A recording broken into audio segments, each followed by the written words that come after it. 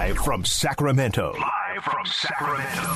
It's Duece and Mo On Sacktown Sports. We are live, and it wouldn't be a show if you didn't have some weird technical issues. That's so strange. So Chris's mic, Chris Watkins is with us. Duece Mason, Morgan Reagan. What's up, everybody? So your mic is going through Chris's? Because your mic was off the entire time, and apparently Chris could hear it. Yeah. It was great because then Don't ask me. he was heckling Chris Verlaud a little bit, saying, worst update ever. So this is going to go inside baseball. So usually when you have something in Q and your mic goes on, then all the cues go off. You can't hear anything like that. So like that doesn't go on the mic. Except for some reason, every once in a while, it just one of the mics gets stuck on cue, and that's just on in here the entire time. I think I got it fixed, so hopefully no more problems. Good. Happy Friday, everybody. Oh, it's Great Friday. Welcome back. Dude, Oh, my thank God. you, man. Right. What a last couple of days, man. I'm still kind of coming off the high of Right. Yeah, you guys what went haven't been down. on since the Kings have clinched. I Dude, know. what a time. It's a great time. And you know, we were all talking about, like, oh, it would have been so sweet at home. It would have been so epic if they did it. I'll grant everybody that for sure, but it felt really special the other night. Yeah, it kind of didn't. It didn't matter. Yeah. De'Aaron said it the other day after Monday's game after they lost.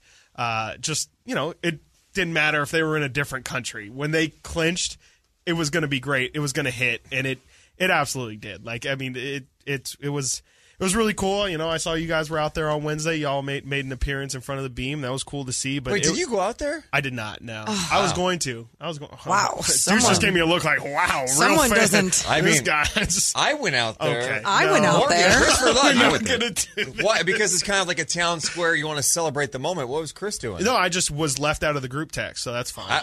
There's no group text. There wasn't. I mean, you know what? This feels like the beam signaled into That was the the group sky and text. said, "Everyone, gather around." You know, And the it power sounds of- like that, too. Gather round, gather round. Harry! The beam is here. It was really cool to be out there. Just, like, there were literally so many people out there. It was popping crazy. champagne bottles like we won a championship. We're like, hell yeah, Dude, let's go. well, I think about, too, right after the game, there was even bigger crowds out there, Yeah, right? right, when Chris was there. Yeah, so Chris was there, like, in the peak of everything, and then by the time Duece and I had some post-game duties, and then by the time we got there was still people there. There was news stations there. There was everyone still celebrating. It was really something special. It is wild because I remember Vivek would have the same talking point over and over again about how it's like a gathering spot for people. Yeah. That's what he wanted. Yeah, it's the modern day Coliseum. Yeah, Coliseum. Something like that. Yeah. Where people can come. Yeah, whatever. Yeah. That's kind of Place what it of worship. was. That's kind of what it was the other night where there was no event going on. No, It was nothing. like, no, we want to be near the arena where they play, and we want to see that beam. Yep. That was our first time. We've talked about this on the show. First time seeing the beam up close and personal. Yeah. Usually it's driving. We see it. But I got to say, being in front of it, I know the night was magical. That beam did hit a little bit. It's strong, is it Yeah. not? Is it not? Yeah. Like, it's a real statement. Like, it really is like you can feel the power of, like, we just won, mother. Why is that? I mean, it's a purple It's light, just but a strong color. I don't know. It's just It's like majestic, it's dude. like thick. it is. It's No, like, it really it's is. like, It's like wow. 4 beams just shooting out of the. I feel like if you were to like touch it, like you wouldn't be able to put your hand through it. Do you know think what I someone mean? has? Do you think like someone? you can't. There's actually- got to be an operator. They that, did like, that, and the guy lost his hand. Yeah. Yeah. We actually aren't just supposed goes to, up into the sky. legally, we're not supposed to talk about it, but if Gotcha. you touch the beam, the power that you will Or- lose parts of your At body. your own cost. But will you gain power? Because if so, Probably. I want No, that. probably. Oh. Well, I mean, I would think if so. you're a Kings fan, I you would might think be so. able to, but Got not it. if you're just some random Joe Schmo that's going, "Hey, I want to touch this." Yeah. You're done. Dead. Yeah. Done. Well, Got I don't it. know about dead, but you definitely lose parts. Yeah. Should be dead. Yeah. Got it. Clean Yeah. cut. Yeah, it's crazy. It's it's also crazy about this whole thing is that there's still games to be played, and I don't know why I envision if the Kings made the playoffs in my head. It was like, they make it, and then the playoffs start the next day or something. Right. Because now you're like, these last few games. I mean, it's hard to get. I'm sorry, I mean, it's kind of hard to get amped up for the Blazers tonight when they're sitting Damn. and you wonder if that goes through the mind of players a little bit. Yeah. You just beat them. let's be honest, we're all kind of emotionally hungover still, I think. Correct. I don't know about you. I also called a playoff game last night in Stockton. That was heartbreaking. Heartbreaking. So you're feeling it a little bit today. I know the Kings are still favored by 14.5. I don't know, man. Whoa, weird things happen. Wait, what? Yeah. Weird things happen. Thank you. Freaky Friday? Is this a Freaky Friday? No, Kings are still going to win. Kings are still going to win. To me, it's like these games are weird. Late season basketball is strange. You sound so much like Morgan right now. It's crazy. If this was a Freaky Friday, crazy. I would be such an ass right now. I would be like cockier than hell. I would smell bad. All of the above. No, late season basketball is weird, man. I'm watching. For sure. It sucks, to be honest. It really sucks. You didn't enjoy that the Portland Trailblazers scoring 80 points in a 48-minute basketball game? Dude. John Butler Jr. played for them, okay? Right, you guys have been hyping him up for... I like him. I like him. G League. He's intriguing for He's sure. super intriguing as a 7-footer. It's exactly the type of player you want to have on your G League team. Right. He played 20 minutes for Stockton. Yeah, that's crazy. Now he's playing 20 minutes against Domantas Sabonis, dude, in an NBA game. What do you... I mean, it's crazy that the Kings still have this much basketball still left. Yeah. I do think they are. I mean, people, you hear all the players talk about this. I know Frankie Cardicelli had all the coverage with post-game interviews after the game, and the morning show's been down there talking to people. There has been a lot of, hey, we want to get to 50 wins. Yeah. We want to get to 50 wins, 4 wins away from that mark. Yeah, and I like that they have that mentality, and I believe that they have this mentality, because even whenever I asked Duece yesterday on our way to call the Stockton Kings game, I was like, do you think like they'll just sit him out even tomorrow? And I know we just found out that Delhi won't be playing tonight, hurt his finger. Which when they popped the champagne cork, it actually hit his finger in it. They didn't have a bottle opener, and he was like, I actually know this trick where you can just yank it right off with your finger. So anyway, then Matthew Dellavedova, that whole thing happened. But I was asking Duece, I was just like, do you think they wouldn't play their guys? And he was like, Mike Brown wouldn't do that. Mike Brown wouldn't do that. And I think there's a line that he's trying to find the balance of, right? Like not putting them in a dangerous position going into the playoffs, but also it's dangerous if you're not playing your guys for a good amount of time, keeping them fresh, keeping them going. For sure. Yeah, I think it's kind of almost like a challenge to his guys where it's like, okay, you guys earned the playoff spot. You want your rest. Go earn it. Go blow these guys out by 25 points in the first half. You won't have to play in the second half. Whereas, like, if he were to just sit De'Aaron, sit Domas, that might kind of send the message of, all right, we're kind of taking today off. We kind of already accomplished our goals. We feel like we can. That's just not the message you want to send, especially to this team who is kind of, let these depleted teams hang around with them for a little bit too long. And, you don't want to risk. You don't want to risk losing this game at all. And the easiest way of doing that is by treating it like you're playing the Boston Celtics tonight and just blow them out. It'll be so easy. You can get your rest later in the year. But also, I think for dangling the carrot the rest of the year, I do think that's what the 50-game mark is. Ooh. It is kind of like you clinch the playoffs, but that's not what the goal is. Now there is something that we can try and strive for the rest of this season. And then maybe if they pick up, I think it's 3 more losses, they can't get to 50 more wins. So maybe at that point they'll readjust. But to me, that kind of feels like a way of keeping the guys focused moving forward and trying to remind them, like, we can't take these 6 games rest of the season off just because we already have a spot in the dance. I mean, they had practice yesterday. Yeah, does not. Of course they did. Yeah, so it's one of those things of like, oh, are you worried it might get ahead of them, or they're just not thinking about the game?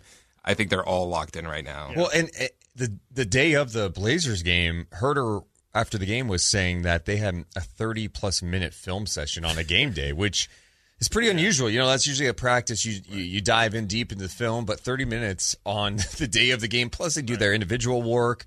They watch more film with assistants. Probably because they have no idea who they're going against. Yeah. They're just like, look, like this is, at least you know what Chris Paul's trying to do to you. At least you know what Devin Booker's trying to do.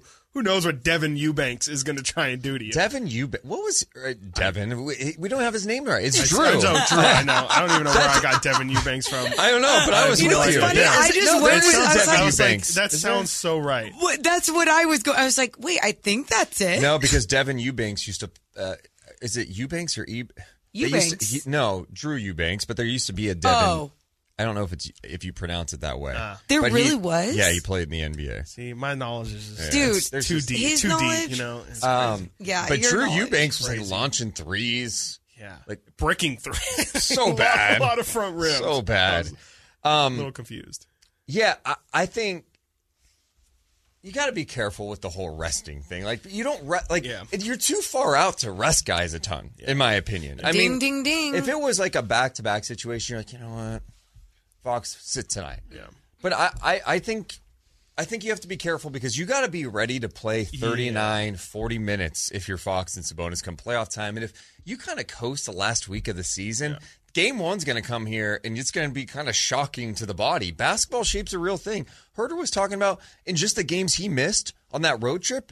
He's like, yeah, the basketball shape's real because it's just – you can get your cardio in, but there's nothing like sprinting, coming around screens, banging bodies, Dude, all that. Have you guys, I mean, you talked about this. You said you played pickup like the other day, but when really it was like months ago in the summer, right? Like, I haven't played in years, like any type of pickup. I know for a fact, if I were to go out on the floor today, I would be just dying after one sprint. Yeah, right.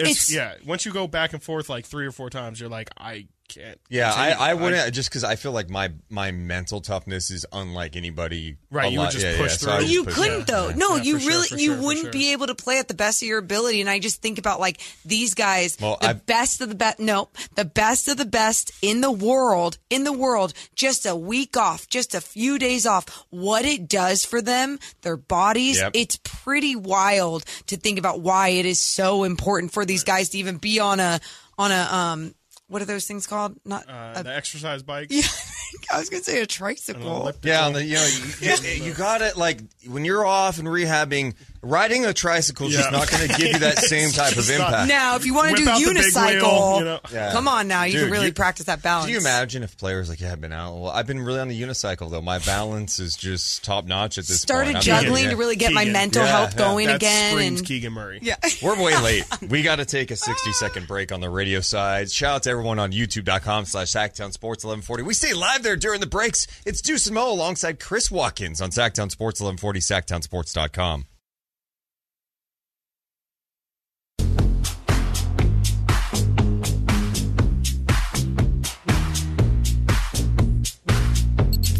Duece and Mo on Sacktown Sports. Deuce Mason, Morgan Reagan. Happy Friday, hanging out with Chris Watkins on Sacktown Sports 1140. Chris was at the Oakland Coliseum last night, huh? dude, It was, yeah. did you run into any possums? No, not a single possum, which is honestly an accomplishment. Wow. No rats, nothing. So what inspired you to go to the game? Shohei Ohtani. Yeah? Yeah, it's once in a lifetime. You know, like That's what he says, but Dude. he was also with the boss Brian. I was, you know, I might have been wine and dined a little. Wait, did you guys ride down together? Yeah, you know, actually, Scott Marsh took us down there. Oh, nice. Power trip. How was that drive? It was good. Was everyone a good Fun drive. Was On the everyone? way back, I had to prep for the show. Oh, so- really? No, you did not. Yeah. Were you doing that? Were you like, hey, Brian? I was just in the back seat. I've got so- the segment 2 done. Hey guys, I did. I can't talk right now. Yeah, gotta I do this. can't. Yeah, Sorry, they're working on this. And Brian's like, good. There was a lot of golf talk between Scott and Brian. Oh, really? Yeah, you know, Okay. I'm a scratch golfer, so I'm just like, Was anyone like a bad like travel buddy? Like, for example, I've traveled with terrible. Deuce before, and he wore his own headphones to listen to his own podcast instead of sharing it with So the car. just to be clear, Like, how weird I is have not that? done a lot of back then. I had not done a lot of road trips in my life. Uh-huh.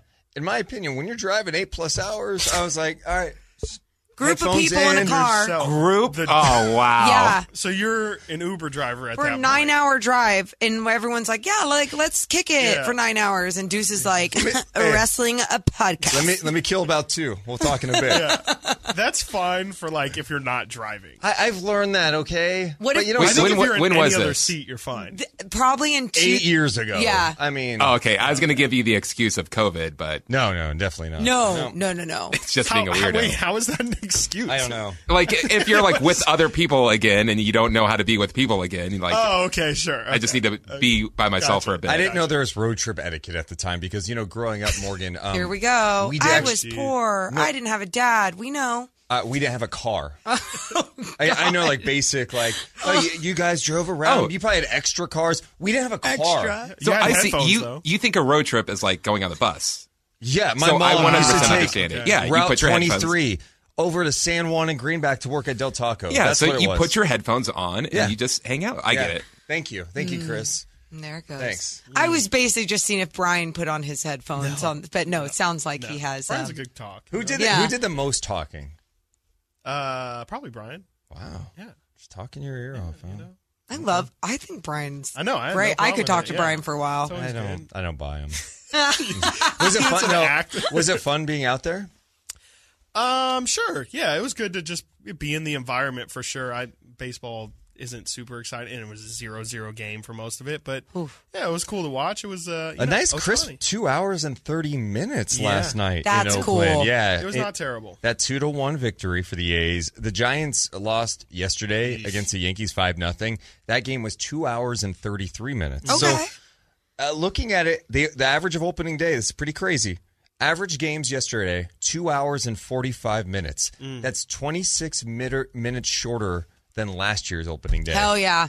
Hell yeah. I didn't watch any. In fact, no, That's fine. We're not locked in right now. It's not done. And the shortest game last year on opening day, the shortest was 2 hours and 49 minutes. So it's a big deal. It's just a big deal for baseball to get those games tighter. It's just the thing that I noticed with the clock the most was just like it is tough to look away as an at bat is going on. Because I think a lot of the time, you throw a pitch, it takes like 40 seconds for the next pitch. Maybe in between pitches, you start talking to the person next to you, look at your phone, you miss the next pitch. With this, it was like, there's 15 seconds once the pitcher gets the ball. He's got 15 seconds to start his warm-up. Like Ohtani was getting into his warm-up at like 10 seconds. So it was pretty much you get the ball back within 5 to 10 seconds, the next pitch is being thrown. Did you enjoy that style in person? How was that? It was better just to watch for sure. Like it was just easier to stay locked in. Cool. And like I probably sound like a millennial right now with my attention span is just too short. But it was just a more fluid kind of flow to it. I guess. think it's interesting because what it will do for fans, like I think for the TV, for people watching on TV, it's like great, cool. I can actually watch a game, but when you're at a game, it still felt long. There's a casualness though about the game that when it's longer, you don't really care about the game. You're just at a game, and then you go, okay, I can leave now. It's interesting. Marcus Stroman had some comments yesterday. The pitcher, he said, I don't think people really realize that it just adds a whole nother layer of thinking. You got to be conscious of the clock. You're trying to worry about the pitch. You're trying to worry about the guys on base. You're trying to worry about your grip. There's so many things going on. He gave up 3 walks, 3 hits while getting 8 strikeouts. He noted he's a pitcher who's able to step off the mound and breathe when I need to. That's like what he likes to do. He said, I don't have the opportunity to do that anymore. He can't just take a step. Okay, let me get my bearings straight. Yeah.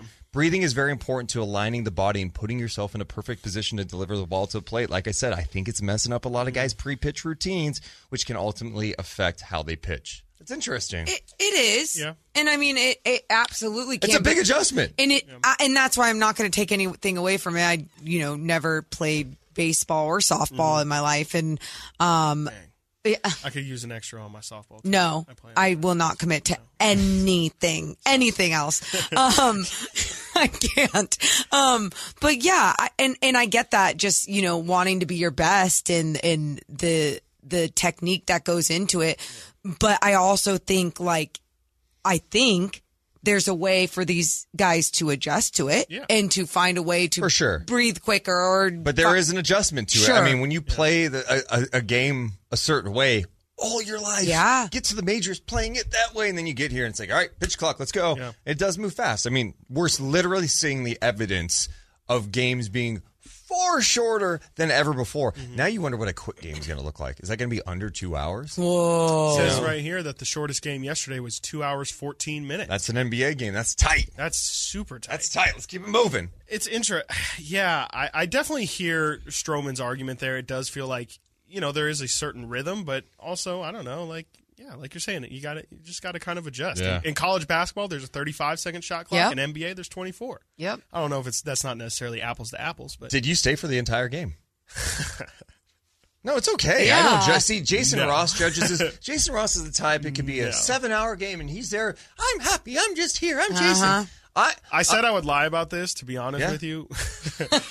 We left in the bottom of the 8th inning, and the A's scored immediately after we It's left. kind of funny you choose to get to the 8th and leave. So it was we wanted to see Ohtani and Trout one more time, and then once they walked walked Ohtani intentionally.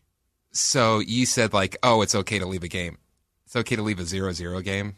Yeah, it's Yes. You know what's crazy? If you don't care about the result. There's that, and there's 161 left. It's an hour. You're already there for an hour 45 minutes. What's another? I've got magic. You know what create though? at 10 a.m. every The morning. biggest difference is it's not like he's going, oh, all right, I'm leaving. Let me walk home and be back in 10 minutes. It's time to drive 90 minutes back to Sacramento. Yeah, thank you, dude. If it's a postseason game, that's where it's different, right? Yeah, It's for sure. zero. You hadn't even watched the score. Soccer Chris, fan over here. I cannot tell you the last time I stayed at a full baseball game was a playoff game. And I'm not even saying last time. I'm not saying that it's bad to leave a game early. I have no problem with that. You hadn't even seen a score. This is the Whose fault is that? Why should I think that a score is coming then? If it's like 8-8, then it's like, all right. Why didn't you leave in the there's 7th? Because Ohtani and Trout were coming up in the next inning, and I was like, Yep. well, I'm here to see greatness. If these fools hit a homer, that's what I came here for. If they were coming up in the 9th, you would have stayed. Probably. Because it would have just then, like you're saying, I would have just been like, oh, it's like 20 more minutes. What's 20 more minutes? That's a problem with baseball. It's always been kind of a casual sport. Hey, it's on every day. Every day. The result doesn't matter. Also, it's just exactly. Like, this is game, like you said, 161. one of 160. Yeah. I'll see the next one. I'll be that. It doesn't create that type of like I have to be here for it. Also, I'm a casual. Yeah, like, I'm not a diehard fan. Exactly. Like, if Kings fans are leaving, with 2 minutes to go in a tight game, sure, that's a problem. And Brooke in the chat is insane. I sat at a River Cats game until 1 a.m. one time, 17 innings. Why? I mean that you must have been really young and just hanging out because there's no point in that. Yeah. All right, we got a break. We're late again. Cool. I'm on fire today. Sick. It's Duece and Mo alongside Chris Watkins on Sacktown Sports 1140 and SacktownSports.com.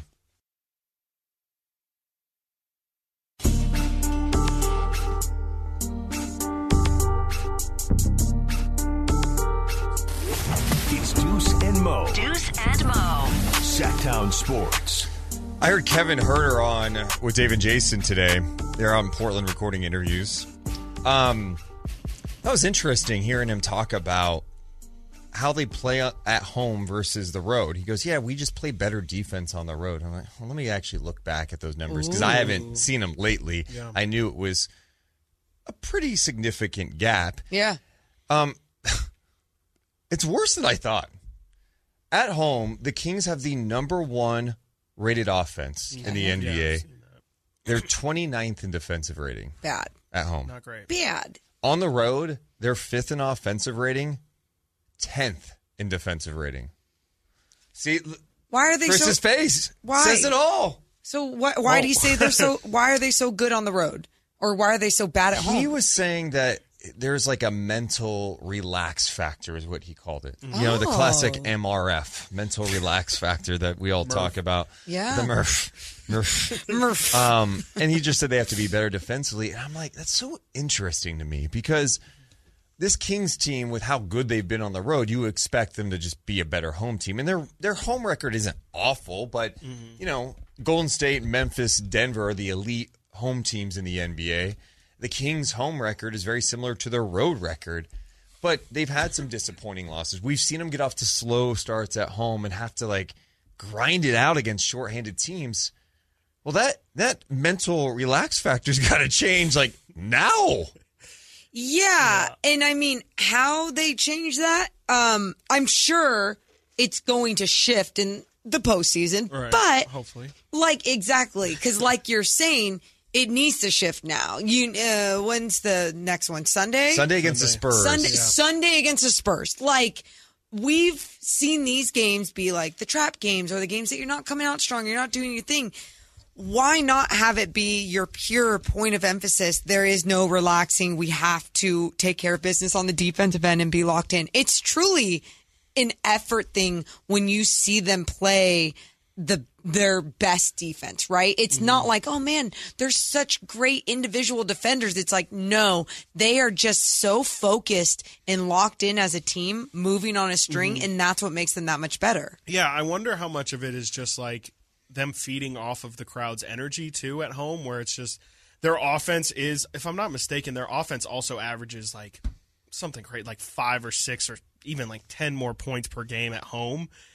I wonder how much of it is just like they feel like their offense is humming so much that they feel like, just for whatever reason that the crowd's energy can take them through just offensively, because that's what it seemed like. Eye test wise, it just feels like a lot of the time this team feels like their offense is so good that that's going to be their defense. That can bail them out at home. And and they maybe come in just relying on, hey, the crowd's going to be into things. Right, exactly. And they kind of know that on the road, I mean, that's part of the issue with playing on the road is you have to create your own energy. You really have to, when you're coming out there, obviously you're going to come to a lot of boos. Not a lot of people are going to cheer for you if you have a big dunk or anything. So you have to, as a team, kind of build your own energy. And that's usually the struggle for teams on the road, is just trying to not let, when the opposing crowd is getting loud, you can't let it demoralize you mentally. That's staggering, though. 29th. It's massive. It's almost so big that it's like, is it just a random thing? Yeah. I mean, it's just enough of a sample size, though. Definitely. So 29th in defensive rating at home, 10th on the road. Do you factor in the other team, too, where it's like, hey, we're getting up. We know Sacramento, they're chanting light the beam. I don't want that beam lit. I don't want to deal with that. We know we got to lock in against these guys on the road. So that the other team kind of lock it in, too. You've heard it every single opponent, you guys. It doesn't matter if it's Lauri Markkanen talking about how he doesn't want to see the beam or whoever the hell it was last time talking about the beam. There's been several players that have mentioned the beam, and of course you want to shove it to the team that has something fun going on, and I feel like that's what teams are doing. Yeah, I don't know. I don't know if there shouldn't be, though, right? Like, there shouldn't be extra motivation just because I don't want to see. Sure. Like, I don't know. Yeah. That's more why I don't think that there's really much correlation. I think it's kind of just one of those weird stats that. So you're saying the stat I dug up means nothing. Nothing. Not a single thing. I don't mean Kevin that. Herter said there's a mental relax for the Murph. That it's the Murph. I don't believe in the Murph. Wow. You don't? No, I just think that it is. Oh, so you just think they're 29th in defensive rating? They're just a bad defensive team. Can you explain to me why they don't play defense at home? Do you No, that's what I'm trying to ask. That's why I think it's just That's why I just think it's an inexplainable. It's just random fact. that on the road they play. Why are you yelling? And Because do you you made me even mad. believe in the beam? Like, made me what mad. are you? Are you even a Kings fan? I do believe in the power of the beam. Okay, so he believes in the beam, but not the Murph. Oh, that's scary. Was that you, Chris? Was that you and Simone out there? Oh, no, this wasn't me. What is that? What is that awful drop? It was one of the people outside celebrating the Kings playoffs. Chris, it's Some people confused her for you. It's not crisp. What was that? It's so not loud. What are they saying? Like the beam. Let's go. Oh, I just heard Same. I thought it was something here. I playing. thought.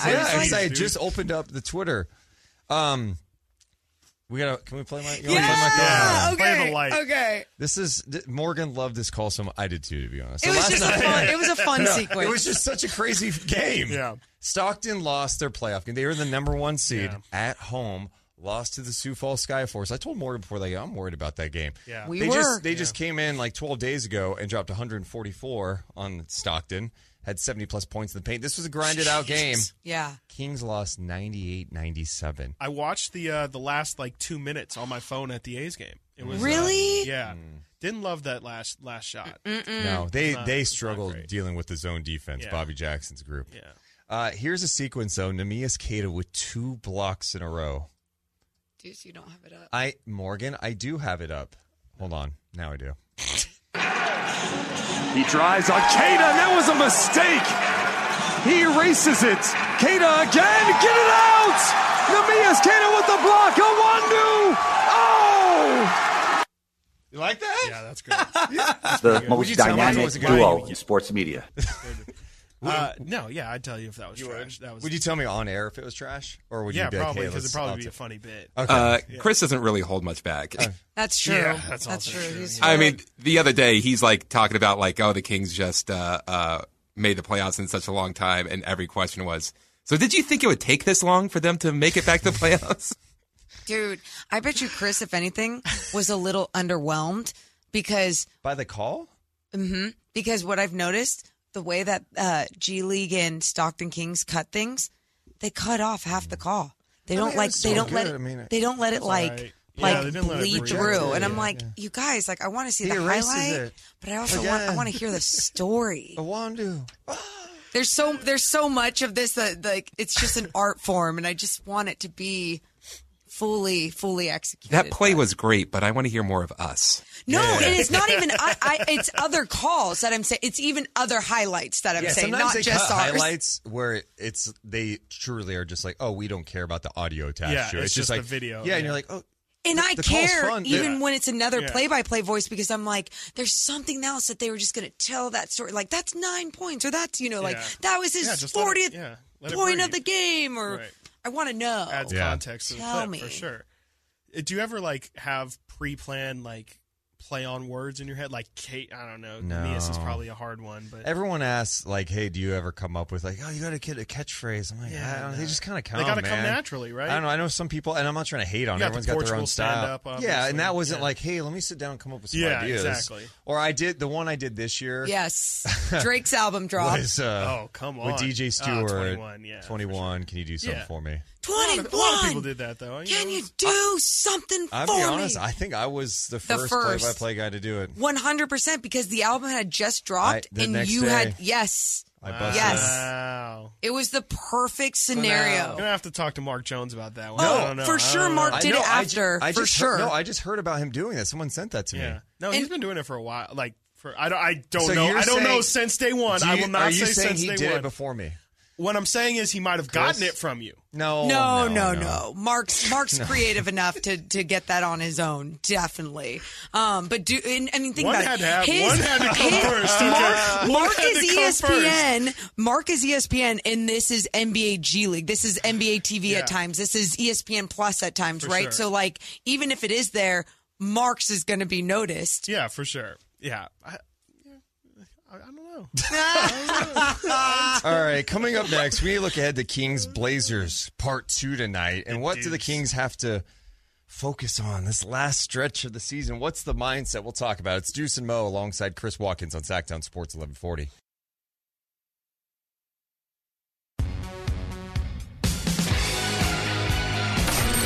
Live and local. It's Duece and Mo. Watch the show now on youtube.com/Sacktown Sports 1140 or listen for free on the Sacktown Sports app. NBA.com has their MVP ladder. Domantas Sabonis moving into the top 5 now. Wow. No way. It's been that good this year for the Dude. Sacramento Kings.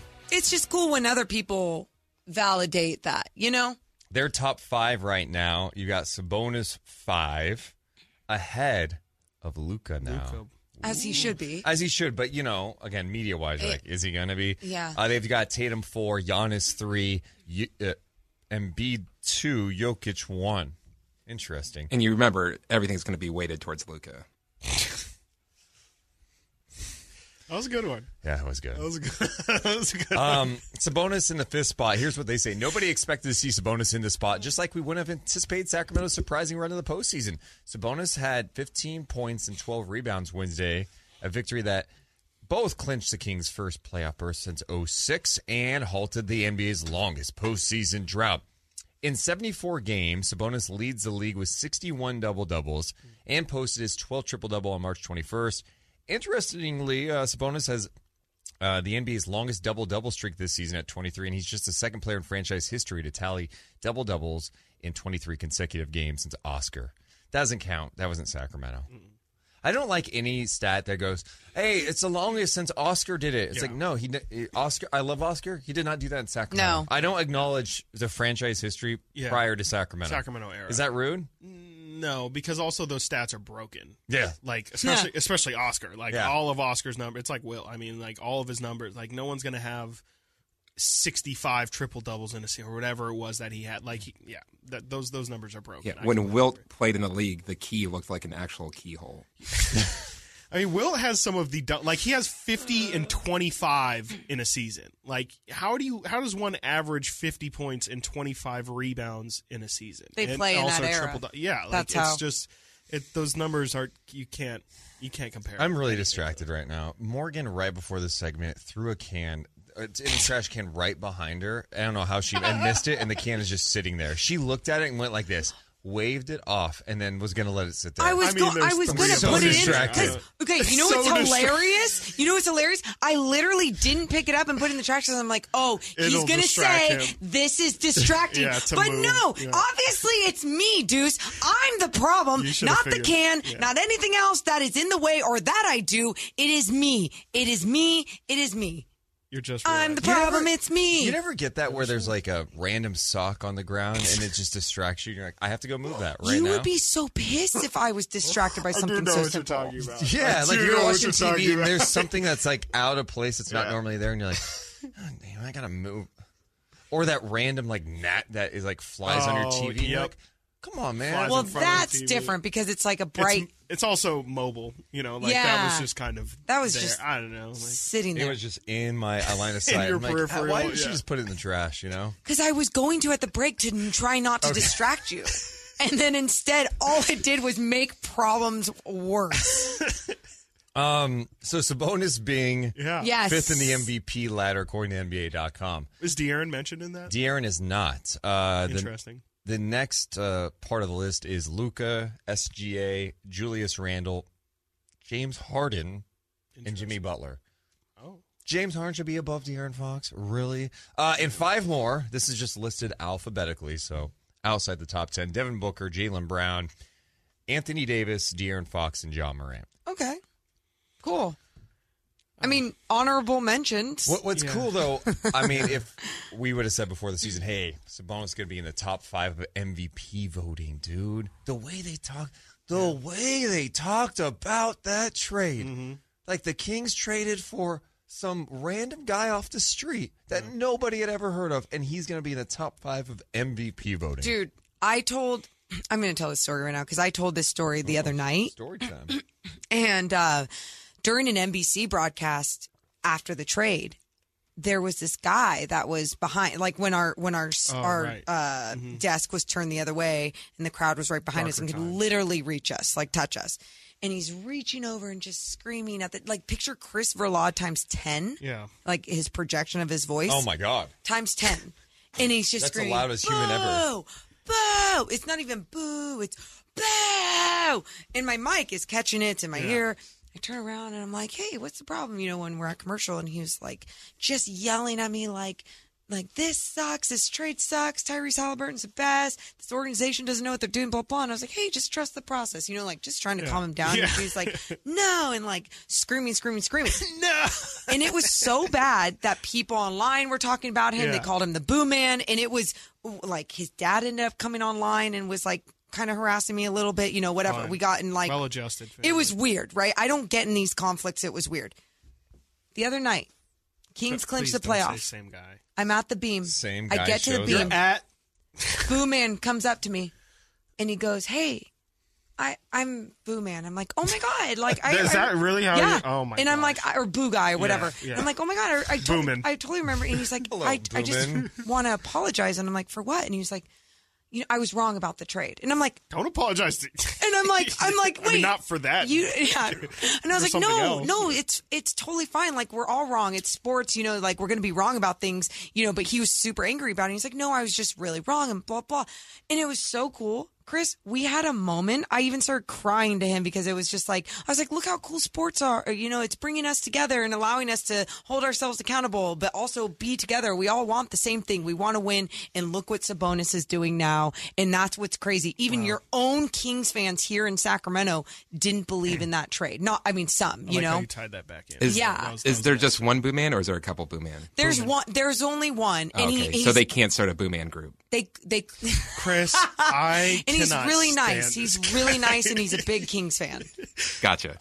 Chris is the It was just a moment for him. Like Blue Man Group. I got it. Okay. I hope that Boo Man is. I hope he takes this as a lesson learned that I think he will. You can't overreact to anything. Like even if things seem absolutely terrible, even if you feel like it's the worst thing that's ever happened to your sports team in your life.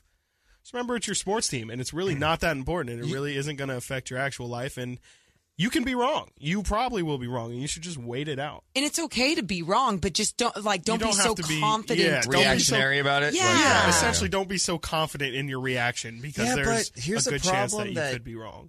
I think... Man, it sounds like... I'm not saying don't react. It sounds like I'm being a politician right now, but sometimes with the media, man, when the media, the national media is on, and it'll get you fired if you're an up, NBA fan, let's just say you're kind of like a casual NBA fan, you watch Kings games, you've heard of Sabonis, but you don't know, and then you turn on, you love Halliburton, and then you turn on ESPN, what are they saying? And everybody That's true. is slamming it, not going, hey, we'll see what happens, but they're going out, malpractice. Yeah.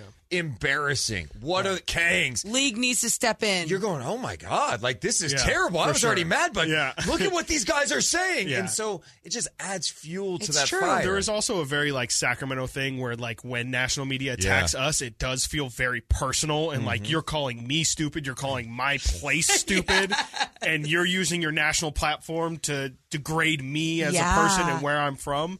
So there is a little bit of tribalness to it, which I definitely understand because I fully feel that as well, like when national media for the past 16 years has just been killing us. So I understand that. And the ones holding themselves accountable from here all the way up to the national media, I appreciate. Give Boo Man credit for that. He did come major credit. Yes, he did. And celebrating at the beam. Exactly. That's what we like to call full circle moment. Yes. So the playoffs are coming soon. They are. We think we get anxious during these regular season games. The Kings trying to inch closer to a playoff spot. Yeah, there's some anxious moments. That's times. How do you think you're going to act come playoff time in a tight game? Probably pretty negative. Well, guess what? I'll melt down. If you stay tuned, coming up at noon, we are bringing someone on this show that is going to help all of us because we're all going to feel this way. Forget Mo's Minute. She's an amateur. She's terrible. We're not doing that anymore. Far, but Ariel Castillo from Halftime Yoga and Wellness is going to be joining us live, and she's going to give us some steps on how to deal with this during playoff time. Yeah. So let's stressful moment. Yeah. Oh my God, the Kings just allowed a 22-1 we're on. What are we going to do? We're going to breathe. You're not going to go to Twitter and say something stupid. We're going to figure it out. Hopefully she can help us. We'll do that coming up next. Duece and Mo on Sacktown Sports 1140.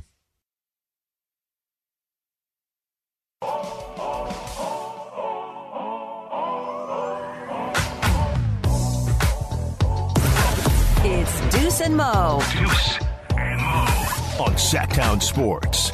Deuce Mason, Morgan, Reagan. The Kings are in the playoffs for the first time since 2006. It sounds awesome, right? Sounds very awesome. It does. But I think most of us don't remember totally what it's like. We have memories of playoff games. Oh, remember this great moment. Oh, this painful moment. But dealing with the stress and anxiety that comes with the playoffs? I get a little intense. I don't know if you know this. Oh, you get intense on a Tuesday night game when you're feeling like the Kings might lose. Yeah. You need to watch yourself, bud. Don't do this. So... I know Chris Verlat and Morgan thought this would be a great idea. Let's bring on someone who can help us through this during the playoffs. There's going to be stressful moments. Imagine 18-2 run. Kings game 1, they're down 20-0 in the first quarter. Which in the NBA, don't worry, but I'm worried you're going to worry. So let's bring in Ariel Castillo. She is with Halftime Yoga. How you doing? I am doing great. I was doing my own breathing exercises because I heard the intro music from the break and I got all hyped up. Yes. Okay. Are you a Kings fan by chance? Or do you? Yes. For purposes of this interview appearance, absolutely. Yeah, Amazing. I can tell you're a hardcore Kings fan. Okay.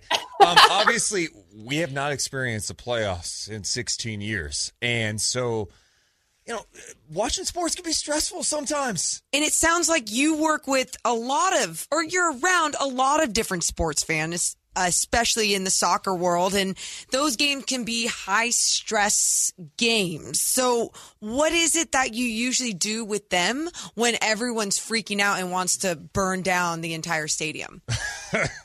Yeah, so I also got my start in sports media, which, as I'm sure you know, is like the most friendly and rational place. Yeah, it's great. It's great. So that's where Halftime Yoga was born, out of just telling everybody we needed to take a collective chill out. And the nice thing is that basketball, football, the football that I work in, American football, they all have halftimes built in where everybody can take a collective pause and reset. So I got a couple breathing exercises and just a couple like little tension relieving things if you want to give them a shot. Oh, please. 100% I do. Hold on, let me just put the picture out there. All right, Kings are playing Warriors. Okay. It's game 1. Everyone's amped up. Okay. Curry. Oh, God. No. It's game 1. Kings have a 10-point lead in the fourth quarter with 3 minutes to go. Okay. Curry just took this game, put it on his back, and the Warriors just took the lead. Oh, God. Oh, Yeah, God. yeah. I would freak. I'm freaking out. So there we go. With that said, we're in this moment. There's chaos surrounding us. Walk us through it. Okay. So the first exercise I'm going to give you is called, sometimes it's called interrupted breathing. And what it does is it just interrupts your breathing pattern. Okay. So what you're going to do is take a big inhale through the nose and then another quick inhale at the top and then open the mouth and just sigh it out. All right. So let's do that for reps. So another big inhale. Inhale at the top again. And then just let something go. Could you imagine all of Golden One Center doing this? Yes. That'd be great. It would sound very calming, though. It would. Very oceanic. So you can try a couple of those, and that'll kind of interrupt one like thought pattern that you're having. And another exercise that I practice when my own team is playing to keep myself from doing, all the weird rituals that I do, like knocking on literal wood. It's called equal breathing. Okay. So there is a very important yoga text that tells us that calmness of the mind is actually attained through exhalation. And a lot of times in a stressful situation, fourth quarter, we tell ourselves to breathe in deeply, but then we forget about the out breath. So equal breathing, we'll breathe in for 4 and out for 4. And that makes sure that our brain is kind of getting oxygen no matter like what's happening that's out of our control. Okay. Cool. All right. So we're going to breathe in and out through the nose. That helps us concentrate and get a little bit more calmer, actually. Important detail. So I'll count us in and out for 4, like 2 times, and you let me know how it feels. Okay. All right. So let's breathe in. 2, 3, 4, and then out. 2, 3, 4. Breathe in. 2, 3, 4, and out. 2, 3, 4. Let's do one more. Breathe in. 2, 3, 4. Breathe out. 2, 3, 4. And then just keep your eyes closed here. Maybe put your hands on your thighs and take an after picture of how you might be feeling just after those first few breaths, really focusing on the exhale. I feel like Steph Curry stopped going off and the Kings found a way to come back into this one, Duece. So you feel optimistic already. I love it. Yes. Oh, 100%. Yeah, I feel good. I feel good. I will say this. I thought she said equal breathing, meaning you go through the nose and out through the nose. You're going out the mouth. I thought that. You know what?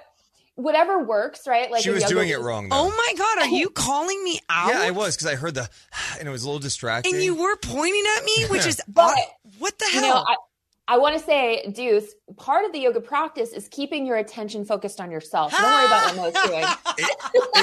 It was hard though, because all I hear in the microphone was Morgan. And it was so just you let that just calm you, like the waves of an ocean. okay. That's good. That's a good point. That's a good point. Oh my God, these are great. This can be very helpful in stressful. I mean, just in life, but seriously, during the playoffs, there are going to be anxious moments where you feel like the walls are caving in at Golden One Center, and you gotta rally through it so you don't go on Twitter and say something stupid. Right. So before anyone out there wants to say something stupid on Twitter, take a deep breath or and what is it called? The even breathing practice? Equal breathing in and out. It doesn't have to be for 4. It could be 8, 6, 3, whatever lets you exhale. Like the exhale is so important, y'all. Wow. And how much, if you're to recommend to people, and we've been doing this on our show, Morgan busts out of Mo's Minute, but it's like one breath. For people who haven't done breathing exercises before, how should they start? Like, is there a certain length they should go? Like, hey, just do it for a minute, guided meditation. What do you recommend? Yeah, I recommend breathing exercises as a great way to get into meditation, because a lot of times, you think you're supposed to sit there and be zen or even listen to a recording, and the recording stresses you out because you're just like, oh, what's going to happen to me? So I love these easy breathing exercises. And my answer is, a minute is great, 2 minutes, great. You don't want it to actually stress you out further. So you just kind of do a little bit at a time and increase it for reps. And then it just gets a little bit more simple the longer you go. You know what I've noticed in some of these breathing things, and just even over time in yoga classes and other scenarios of meditation, when men are faced with it, I feel like there's insecurities involved. Like they're afraid of truly breathing and letting that breath out, and they feel some sort of insecurity about it. What would you say to those people out there, and especially sports fans that might be feeling that way of I don't know if I want to breathe like that in my seat at Golden One Center? Well, first of all, you could write me on Instagram, Halftime Yoga. But hell yeah. I actually, so my clients are 70% dudes, and I totally get it. Going to a yoga studio is kind of, it can be very embarrassing and weird. Well, if you're sitting in your seat at the stadium, the nice thing about breathing exercises is that nobody needs to know you're doing it. Because generally there's going to be the in-house DJ, there's going to be people freaking out all around you. So probably I'd say don't worry, because everybody else is in their own world of stress. That's great advice. I love it. I appreciate you spending some time with us. So they could follow you on Instagram, Halftime Yoga on Instagram. How do people get in touch with you if they want to check out your stuff? Yeah, they can go to Halftime Yoga on Instagram, send me a DM. I'll send you a free video that's for back pain, for sports fans specifically. And because I know y'all need to stretch. I'm the same way. I'll sit on Saturday for hours, and it's disgusting. Or just go to my website, halftimeyoga.com. Thank you so much. And we may have to tap in with you again during the playoffs if necessary. I love it. Good luck. Best of luck, y'all. Thank you so much. That was awesome. Oh my God. Castillo. Don't you? Okay, well, 2 things. Don't you feel better? 1, 2, did you learn something about how you need to focus on yourself and not me sometimes? No, I also just learned how you can do a better job of following instructions. Okay. I was locked into what she was saying because I was bought in. You were clearly I'm an expert on breathing, where I just let myself be vulnerable and learn. So something you should keep in mind. We're going to be back in 60 seconds on the radio side. It's Duece and Mo on Sacktown Sports 1140 and SacktownSports.com.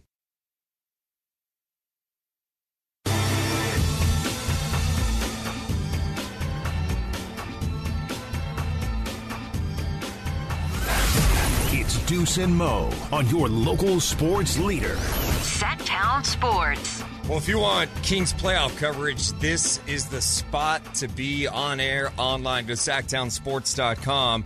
Plus a YouTube page. Dave and Jason did a ton of interviews out there, including one with Kevin Herter. Keegan Murray was on with them. Harrison Barnes. He talked to Jade Triano. You can catch those on the podcast, also on the free Sacktown Sports app. Plus, we got our guy Frankie Cardicelli, who's also in Portland. He's been covering things for SacktownSports.com. You got to read his work there, but he'll be on with us at 1 o'clock. Hell yeah. Live from Rip City, Portland. P-Town. Yeah, some do call it P-Town. Yes. Very strange. Nick definitely did. Why not? Mike Brown did a podcast interview with Chris Haynes and Mark Stein, and there's some interesting comments on there. He was talking about a lot of things. One of the things he was asked about was handling playoffs. How do you handle the playoffs? Here's Mike Brown. I think they'll handle that okay, but the reality of it is, when we get in the mix, that's what I'm waiting. That's what I'm waiting to see, because when we get in the mix, that's what I'm waiting. That's what I'm waiting to see, because I asked our guys if they watched Golden State play New Orleans last night or a couple nights ago. A couple of the guys raised their hands, and so I said, "What stood out?" And one of the youngest guys on the team, Davion Mitchell, did not hesitate.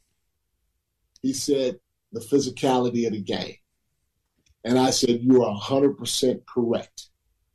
I said, for us to get from here to here during the regular season, that was pretty easy. Because if you're organized, if you compete, if you're healthy, relatively healthy, and you get a little lucky, it's pretty easy to be in the mix for a playoff spot or even a play-in spot. It's hard as heck. I mean, it's hard as heck to go even from here to here, especially in the postseason. And this is something they haven't experienced. And I said, a lot of it will stem from how physical the game's going to be on both ends for close to 48 minutes. And if you're not ready for that physicality, and I'm not just talking physically, but mentally also, if you're not ready for that, it's going to be a short out. And so I'm telling them the truth right now. And they will know whether we play Golden State or anybody else, they will know that those teams are coming for our neck. And as soon as they see an ounce of doubt in our eyes, it's a wrap. That's the one thing I'm going to make sure our guys know is I don't care what's going on. We cannot give them a feeling of doubt from us. We got to take it to them first, second, or third, and third. There's Mike Brown. How about that message? And it's true. We were watching that Warriors T-Wolves game, and when we talked about the next day, we're talking about, man, they let them play. Mm-hmm. It felt like a playoff game. They were being physical. They're grabbing. They're pushing. Yep. That's going to happen in the we know this is going to happen in the playoffs. So this is where I think the Kings benefit so much from having Mike Brown and that coaching staff. They've been through it. They know what it's like. They've literally coached championship games. Right. So they know what it takes to get there. Now it's on the players to kind of embrace it. I want to see them start embracing it now as opposed to the first game of the playoffs. Well, embracing it now also has to do with the way that they're conditioning, right? Mike Brown understands the conditioning that goes into trying to win late in the postseason. And that's why you got to keep playing your guys. That's why it's important to keep playing your guys. And not only just to keep them fresh, but also because you're going to have to last a much longer time in the postseason if you want to be the best team out there. And I think when you look at what Mike Brown has done for his squad, also him talking about as soon as a team sees that you have any doubt wearing on your body language, they're going to capitalize on that. He's seen his Warrior squad do that to other teams, and they do a fantastic job of it. And that's why the Kings, they have someone telling them in their ear, don't show it, don't do it, don't let up, because as soon as you do, someone's going to take advantage. Especially a team like the Warriors, who can literally suck the life out of you. Yep. It's the reason I call them the Dementors at one point. From Harry Potter. Remember I used to call them that years ago? Dementors? Did you really call them that? Yeah. Oh. Long time ago. Why are people so into Harry Potter? I mean, I haven't seen it in a long time, but I like the movie. You don't like Harry Potter? You don't like the movies? I mean, you know what's funny? It was good, and now it's like, you look back on it now, and it's like, oh, it's not great, but okay. But Dementors. Dementors. They'll suck the life out of you, okay? Got it. Okay. The other thing that he was asked about was the coverage. Like Brian Windhorst saying there are teams who want to play the Kings in the first round. Here's what he had to say about that. So Let's see if I can. I don't know if I can find it. So. He got bulletin board material already. I know that last answer. I felt like I was in the locker room already. So our video coordinator, a guy named Chuck Allen, and this is what I sent him right here. The Kings are the mark. Kings are stuck in the 3 seed. That's where they're going to finish. The Kings are the mark. All of these teams smell weakness on the Kings, not only because they haven't been in the playoffs in 17 years, but because they're not a good defensive team. And if you're the Warriors, who's planning on a long playoff run, they love the idea of being able to drive in the first round series. That's an advantage. The Warriors want the 6, which is why coming back from 20 down last night was one of the biggest wins of the season to get and stay in that 6th seed. So we know what the narrative is. Trust me.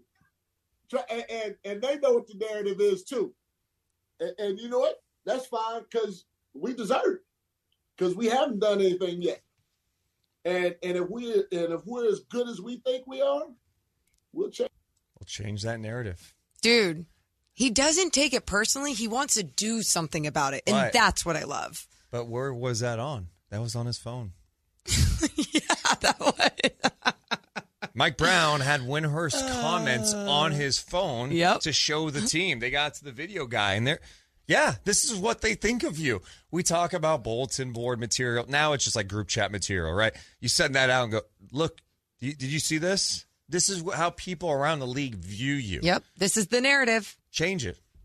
Change it. Yeah, and that's what I love, too. He's honest about it's the narrative because, I mean, he's not wrong about certain things with our defense and where it is ranked and everything, but you can be better than those numbers. So why not be better than those numbers? Why not push through? Why not surprise the NBA world? And they've shown they can do it on the road. I know we talked about it last hour with Chris, but it is staggering to see that they have the 29th rated defense at home and 10th in defensive rating on the road. There's got to be some in between there. They may not be as good as a top 10 defensive team. That's fine, but they shouldn't be as bad as 29. Can they be that middle ground? Because I could tell you this, being 25th in defensive rating come playoff time, you keep playing the defense that they have been playing, it's going to be a quick out for them. Oh, yeah. It's not going to be an easy situation if you don't play with that edge, that physicality, and that mindset. And you have to do it on your home floor. You do not want to waste the fact that you have home court advantage in the first round. Do not let that disappear by coming out in a game 1 and crap in the bed. You need to come out ready to go, get the fans engaged. And to me, it starts Sunday when they're back here against the Spurs. You just have to have the mindset of, we need to establish these good habits before the postseason. That's it. And you can't rely on just the energy of the crowd to be like, okay, this is what's going to take us to the next level. No, you have to rely on what you've practiced all season long and the effort that you know that you can give on the defensive end. That's what you want to see. You want to see De'Aaron Fox pick somebody every single time at the top, right? With that resistance, putting on that perimeter pressure. You want to see your second line of defense coming over in the right spot and help because you're playing the San Antonio Spurs. By the way, without Pirtle, they had Pirtle the last time that these two teams played, and Pirtle gets his against every single squad. They don't have Pirtle anymore. So what are you going to do? Zach Collins, watch out. Watch out. Jeezy. Oh, my God. Bootleg G-Eazy, is that what you called him? He kind of does look like that. He's been putting up some nice numbers for the Spurs. I've always liked Zach Collins. He's just coming back from the injury. Health issues. Former Kings draft pick. Remember, he was traded on draft night. The Kings moved down and got Harry Giles and Justin Jackson. Very nice guys. Is that mean? That's not mean. Honestly, the way you said it was like you were being mean. No, you didn't have to say anything. You had to drop the. Yeah, Giles and Jackson, very nice guys. People like to make fun of. They didn't say, hey, you have to draft me or you're gonna die. They were drafted and they at the time the organization was looking to draft some really nice guys, and that's exactly what they got. They did. Little did you know that there was actually a threat by Giles and Jackson to the Kings, and said they literally did. I didn't know. Wow, breaking news, huh? Okay. We'll uncover that soon. Yeah. All right, we'll take the break. Coming back, we'll talk some more NBA. A big-time injury that could impact one of the Kings' first-round opponents. We'll discuss that and more. It's Duece and Mo on Sacktown Sports 1140.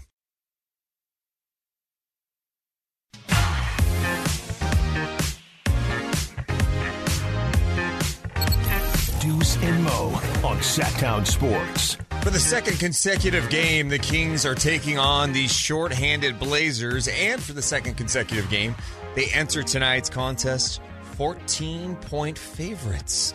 And as Chris just mentioned, something we haven't even mentioned yet. What? Kind of cool. If the Kings win tonight, they clinch the Pacific Division. Which you go, what do divisions mean anymore? Hey. You know what?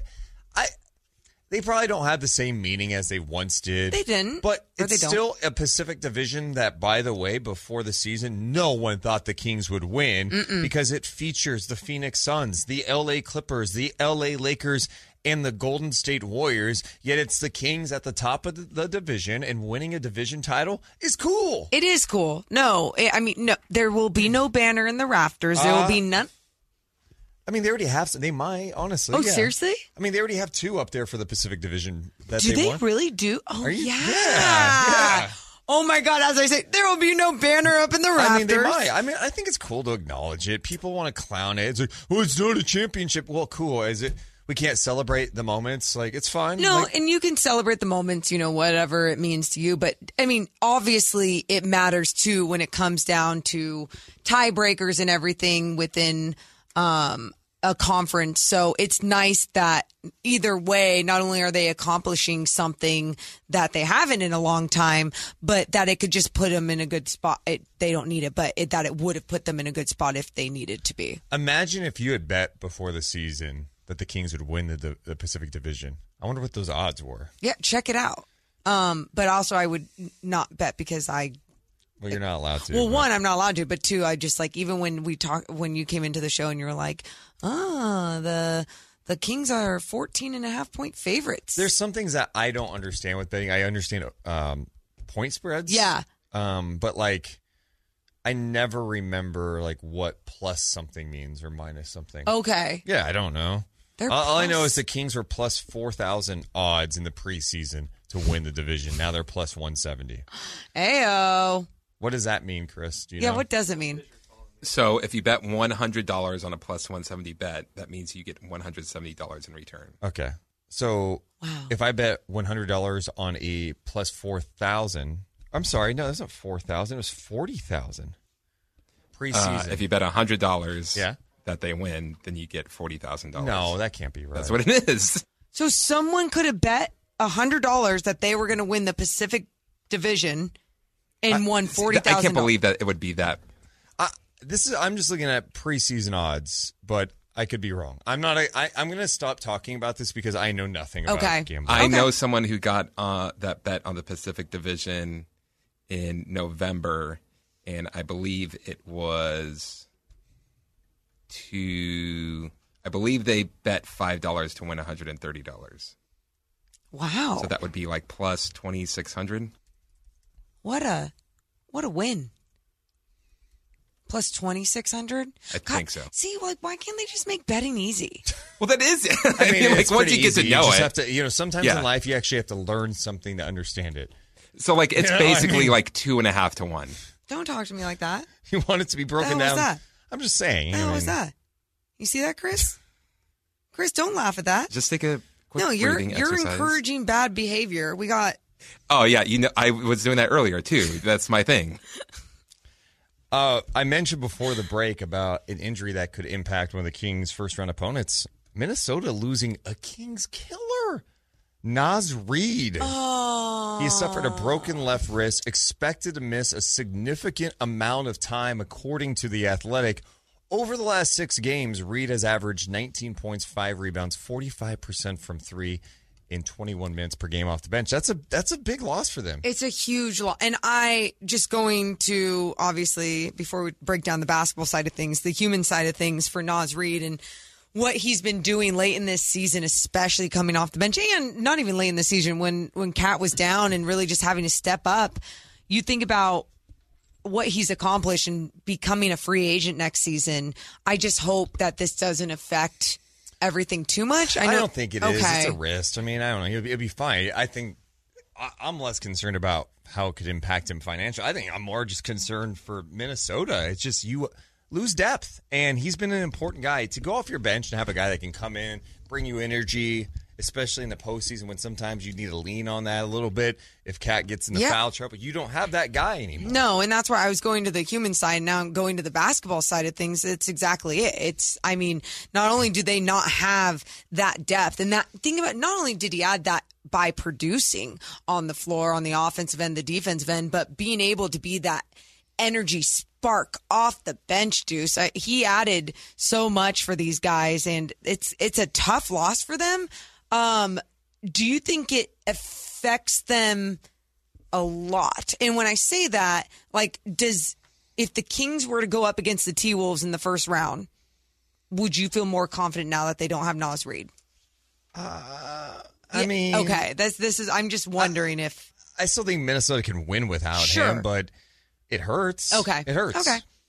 It changes their rotation a bit. They lose a guy that comes in, can go dunk on somebody's head, plays hard, and can hit some threes. He played 21 minutes a night, super productive. Yeah. I don't think it kills their chances, but it definitely hurts them. And now it's just all right, how does everything fit with Cat and Gobert, too? The Cat got off to a nice start against Phoenix the other night. They end up losing that game. That's when Naz Reid got hurt, was in that game against the Phoenix Suns. So some games to watch in the NBA tonight. Yeah. You see Warriors host the Spurs. If you're bouncing around, you might want to check that game out, I guess, at some point. Just see how the Warriors are doing. Hey, the Spurs have anything to worry about? No. Lakers T-Wolves, very intriguing just for playoff positioning tonight. Because as it currently stands, the Lakers have, they've hung tight. They're now at 500 on the season. They're in the 9th spot. They are a half game behind Minnesota for the 8th spot. So, Lakers, obviously, that's tight. That's tight. And for the Lakers, it's crazy to think with everything that's gone wrong for them. LeBron missing that much time, AD missing time. They are only a game and a half behind the Warriors for the 6th spot. Now, season, there's not a ton of games left, but, it's interesting to see how they've kind of hung in there. Yeah, I think that's been the most fascinating part about it because it was, you look at this Lakers team from the start of the season to trade deadline to after the injury, the health, Russ, everything. They've had a different identity throughout the entire season. Somehow they're still hanging in there right there. Is that at all like the power of LeBron, the power of AD? Is that where the power of Austin Reeves is what we're calling it. There we go. Okay, my bad. It's amazing how much Reeves is being celebrated now. I like that he was asked the other day about the Caruso comparisons. He was asked in some podcasts. He goes, what do we have in common? We're white. And we hustle. Yeah. We play in the NBA. I don't know. So, The Reeves, no, because you know what happened yesterday? Chris Mannix had a tweet. Ooh. I got to pull this up. Okay. I like Chris Mannix of Sports Illustrated. But? He wrote a column. And there's a but to this? Here's his tweet. LeBron is back. Anthony Davis is great. Austin Reeves is unstoppable. Oh, no. It's time to accept reality. The Lakers are winning the West. I'm so sorry. What? You can't. Did LeBron pay him to put that? You cannot say that stuff. Wait, I'm just confused as to what. Okay, again. So when he's wrong, is he going to apologize? No, it'll go unnoticed. Got he it. Will not say anything. That is, I don't that's someone I trust that covers the league. And for him to say that so confidently, I'm sorry, is there something he knows that I don't know? Do they have that special, what was the Space Jam drink? Special juice? I forget what it's called. Whatever it's called. And I'm not trying to minimize the fact that he has been productive, but this is just kind of prisoner of the moment stuff with Austin Reeves. He had that 35-point game. He had a 25-point game. He followed it up with 11, 13, and 19. He's still averaging 12 points a game this season. Can we go ahead and tap the brakes on Austin Reeves unstoppable. Like, we're getting to the point because of this sample size. We're going to put LeBron, AD, and then Austin Reeves. Is that the big three now? This is where we're going. The Lakers hit 500, and we're going, hey, accept reality. They're winning the West. Bro, they just lost to the Bulls at home the other day when Vucevic got ejected in the second quarter. I don't know why we do this. And I don't understand, too, like, Austin Reeves, no matter how you look at him, if you want to compare him to Alex Caruso, role players, like big role players, but role players. And with AD and LeBron, Anthony Davis is playing great. He really is. I mean, however Chris Mannix wants to put it, sure, whatever. But even so, like, we're seeing how important it is to have team basketball down the stretch. And this team, it's not like they've created something that has shown us that they could come out of the Western Conference. Austin Reeves, by the way, in the month of March, played 14 games, including 4 starts, is averaging, and I'm not taking away, I think he's been super good for them, but like to put him in unstoppable category, 17 points, 6 assists on productive shooting, 55% from the field, 35% from 3. You got to be careful. Let's not be calling guys, come on. Like, we barely called De'Aaron Fox unstoppable, and he truly is in fourth quarters. But come on now. You're not putting that out there. Wow.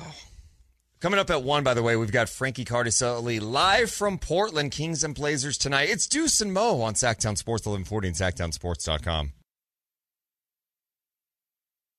I gotta get an Elk Grove Honda. Rivercats fans, join us on Tuesday, April 4th for all the pomp and circumstance that the 2023 home opener has to offer.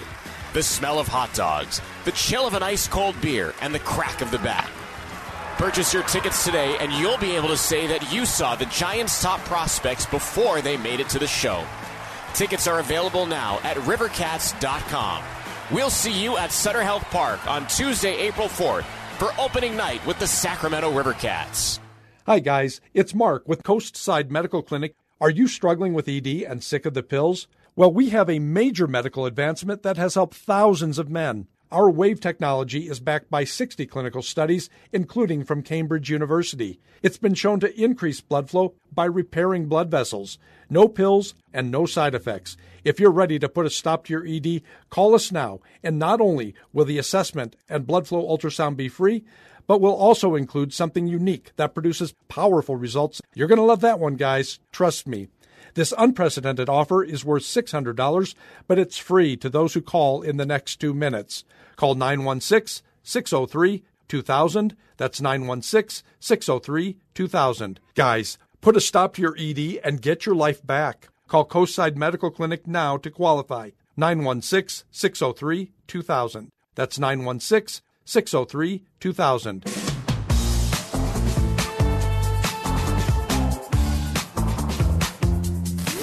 It's Duece and Mo. Duece and Mo. Sacktown Sports. Deuce Mason, Morgan, Reagan. We were just talking about news stations during the break on youtube.com/Sacktown Sports 1140. Going over the roster of elite newscasters from over the years in this market, specifically KCRA3, where the news comes first. Elite, dude. And it's like, so elite. When you really break down the, like, I don't know, do you want to call it the craft of being a news reporter or anchor, it's evolved over time. It's not about talking at you. It's about being crisp, but being loose with it, and talking with you, the viewers at home. What about Ty Steele, who used to be at Fox 40, and now he's at KCRA3? One, his name, it's got to be fake, right? You know Ty Steele. Oh, yeah. Yeah, dude. Chiseled face. He's like your typical news, but he's really good. He's a news guy that you would cast in a movie. Yes. I'm pretty sure. And that would be his name in the movie. Who's the other main guy? You're so good at names. He's always with Edie Lambert. Golston Dart. Yes. Yeah. Oh, my gosh. Just fantastic talent there. Truly. I know. I would cast them all. Yeah. Someone in the chat mentioned Christina Mendonza. Yeah. Del Campo. What? Oh, she's. Thinking about Del Campo icons. Christina Mendonza, Dusty Baker, okay. Matt Barnes, Deuce Mason. Yep. Let's go down the list. Legit list, man. You're it's a an idiot. legit list. Speaking of news, I had this ready to go here for good. Yeah, what? We're supposed to do story time with Christopher Lott. Are you prepared for this at this hour? We interrupt this program. Yes! It's that time of the day where Christopher Lott gives you the stories that you need to hear. Or maybe not. Story time. Can you imagine if this was a new segment on KCRA3? Man, it's time for story time with Christopher Lott, baby! Let's go to our newsman. His name's Christopher Lott. What do you got, man? Where the news comes first. All right, so we've had a couple days off, so I just wanted to... Did we have the story of the Cleveland, Ohio father that pled guilty? I don't know. Did an alligator eat him? No. Okay, then no. Cleveland, Ohio. This comes courtesy of WJW. Desmond Ramsey pled guilty to a felony count of aggravated assault, which was reduced from complicity to commit murder and sentenced to 18 months in prison and 2 years in probation after he tried to put a hit out on his son. He tried to put a hit on his own son? Yes. How old was his son? He's an adult. Okay. Okay. Oh, so that's better. You know what? Honestly, not that big of a deal. Okay, then proceed. Ramsey left a voicemail offering to pay someone $5,000 to kill his son. That's it? I'm sorry. If you're hiring me to kill someone... What's your going rate? Like at least like $500,000, maybe $1 million. Yeah, like, I mean $5,000. Inflation is tough on people. You right can now. do a lot of other things for $5,000. Yeah, $5,000. Like a lot of other things to murder someone. Come on. So the interesting thing about this was how he was caught. Because he was one number off from calling the person that he wanted and ended up calling some random business. The business got the voicemail of this guy saying like, hey, I'll give you $5,000. Go kill him. They say like, hey, police, we just got this phone number. Here you go. So that type of thing. I hate how much I relate to this story, and Morgan knows the story. I'll let you finish, Chris. So Ramsey admitted to making the calls and said he had been drinking and had a fight with his son the day prior. The person Ramsey intended to call told police he would never have gone along with the plan. And the man's son even said he did not believe his father was going to hurt him and did not participate in his father's prosecution. What? Ramsey told the judge during sentencing, I can admit I was not being a good father. Thanks. I'm glad you could admit that. I would never hurt any of my children. I'd die before I let anything happen to my children.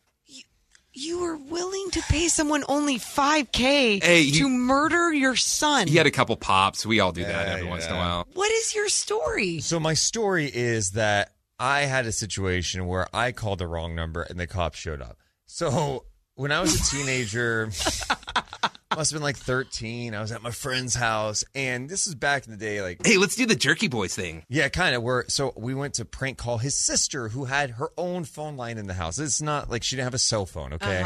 This is like early 2000s. So I called the number. Like, I'm going to kill you, blah, blah, blah, blah, like something crazy like that. Yeah. Okay, nothing that you should be doing. But this is all contained within the same house. Same house. Yeah, so it's not even going, you're planning on it not even going out with, anywhere. With the sibling right next to him. Because we had that with my cousins. We do that when someone had their own line. Yeah. Which is so funny, everybody. It's so funny. Great bit. So I call, do the thing, hang up, think nothing of it. Think nothing of it. Half hour goes by, the cops show up. Hey, are you guys making threatening phone calls to people? I was like, no. And so we deny it. Cops are like, okay, well, just make sure you guys aren't doing that. My friend's parents were like, what are you doing? Did they know? They knew. They were like, how embarrassing is that for me? For you? How? Yeah, I'm not even at my own house. I'm at my friend's house using their phone to prank call their daughter to be like, I'm going to kill you. Misdial, cops show up. Like, what a stupid kid you were. Did you ever find out who you called, or no? Whoever it was just around the corner, obviously. But if they call the cops again, I will. What's your next story, Chris? All right. Oh, we were just talking about this earlier before the show started. Oh, sort of. Oak Hill, Florida, WESH. If Elon Musk is going to invest in your school, he's probably not going to ask for money up front. correct? Well, you would think so. He probably was just like, hey, I'll give you millions of dollars, but you got to give me something first. Sure. Unfortunately for this principal, she did not know that. Jan McGee found out the hard way. She's the longtime principal of Burns Science and Technology in Oak Hill since 2011. She said she was scammed online by a fake Elon Musk. And after spending months talking with the person, they asked for $100,000 up front in order to invest millions into the school. Oh. Luckily for the school, the business manager found out about the plan and canceled the check before it was cashed.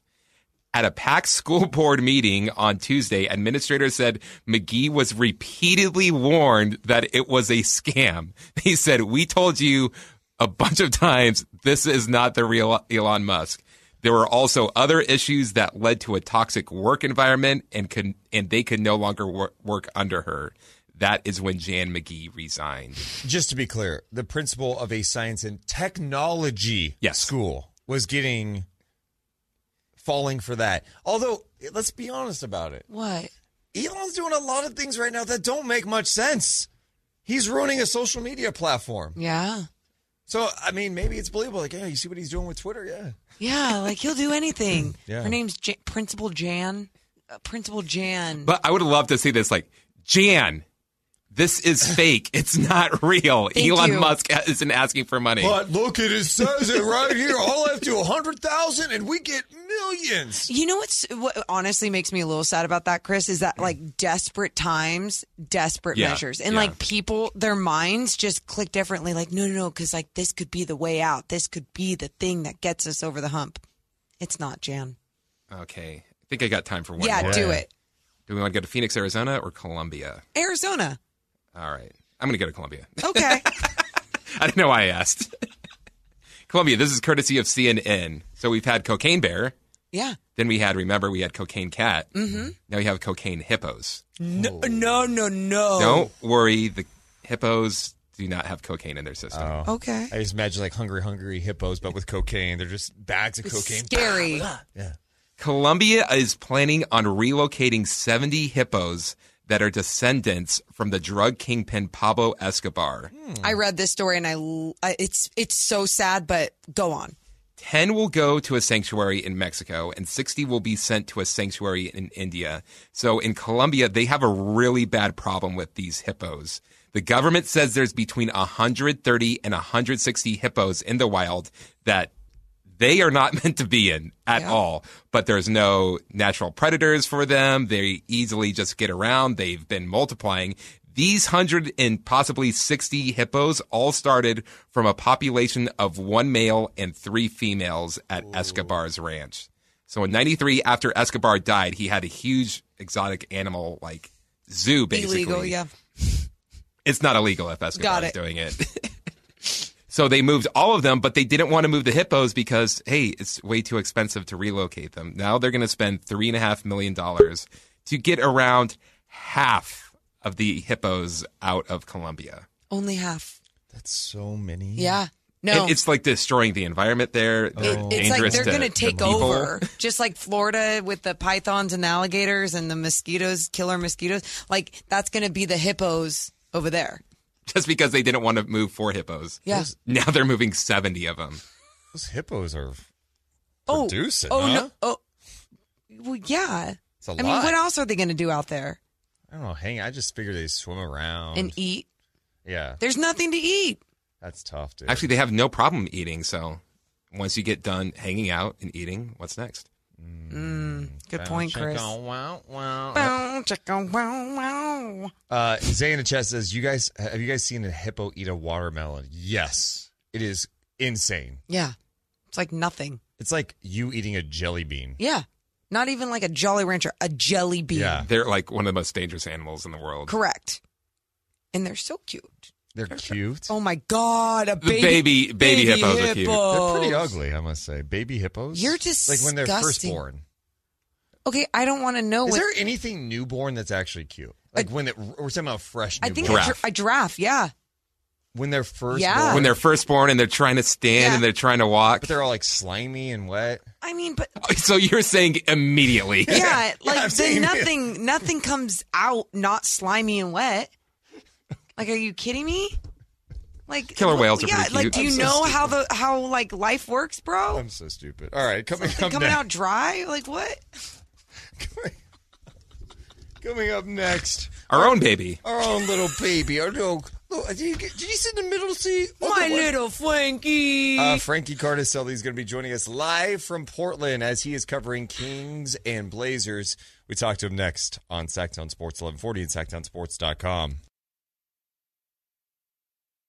Sacktown Sports. Headlines. I'm Christopher Laud with your Sacktown Sports headlines. The Kings are still in Portland after their 40-point win on Wednesday and have another game to clinch. This time with the win, the Kings can clinch the Pacific Division. And with that win over the Trailblazers, that would be the third Pacific Division win in Sacramento history. You can find out more about tonight's game with our Kings insider, Frankie Cardicelli's preview on SacktownSports.com. You can listen to tonight's Kings Trailblazers game starting with game night at 5:30 and tip-off schedule for 7 right here on Sacktown Sports. ESPN's Adrian Wojnarowski is reporting that lowering the minimum age to enter the NBA draft are no longer part of the league's labor talks with the Players Association, so the one-and-done era will continue into the foreseeable future. Those are your headlines. Now it's time to get back to Duece and Mo with our guests, our Kings cowboy, Frankie Cardicelli.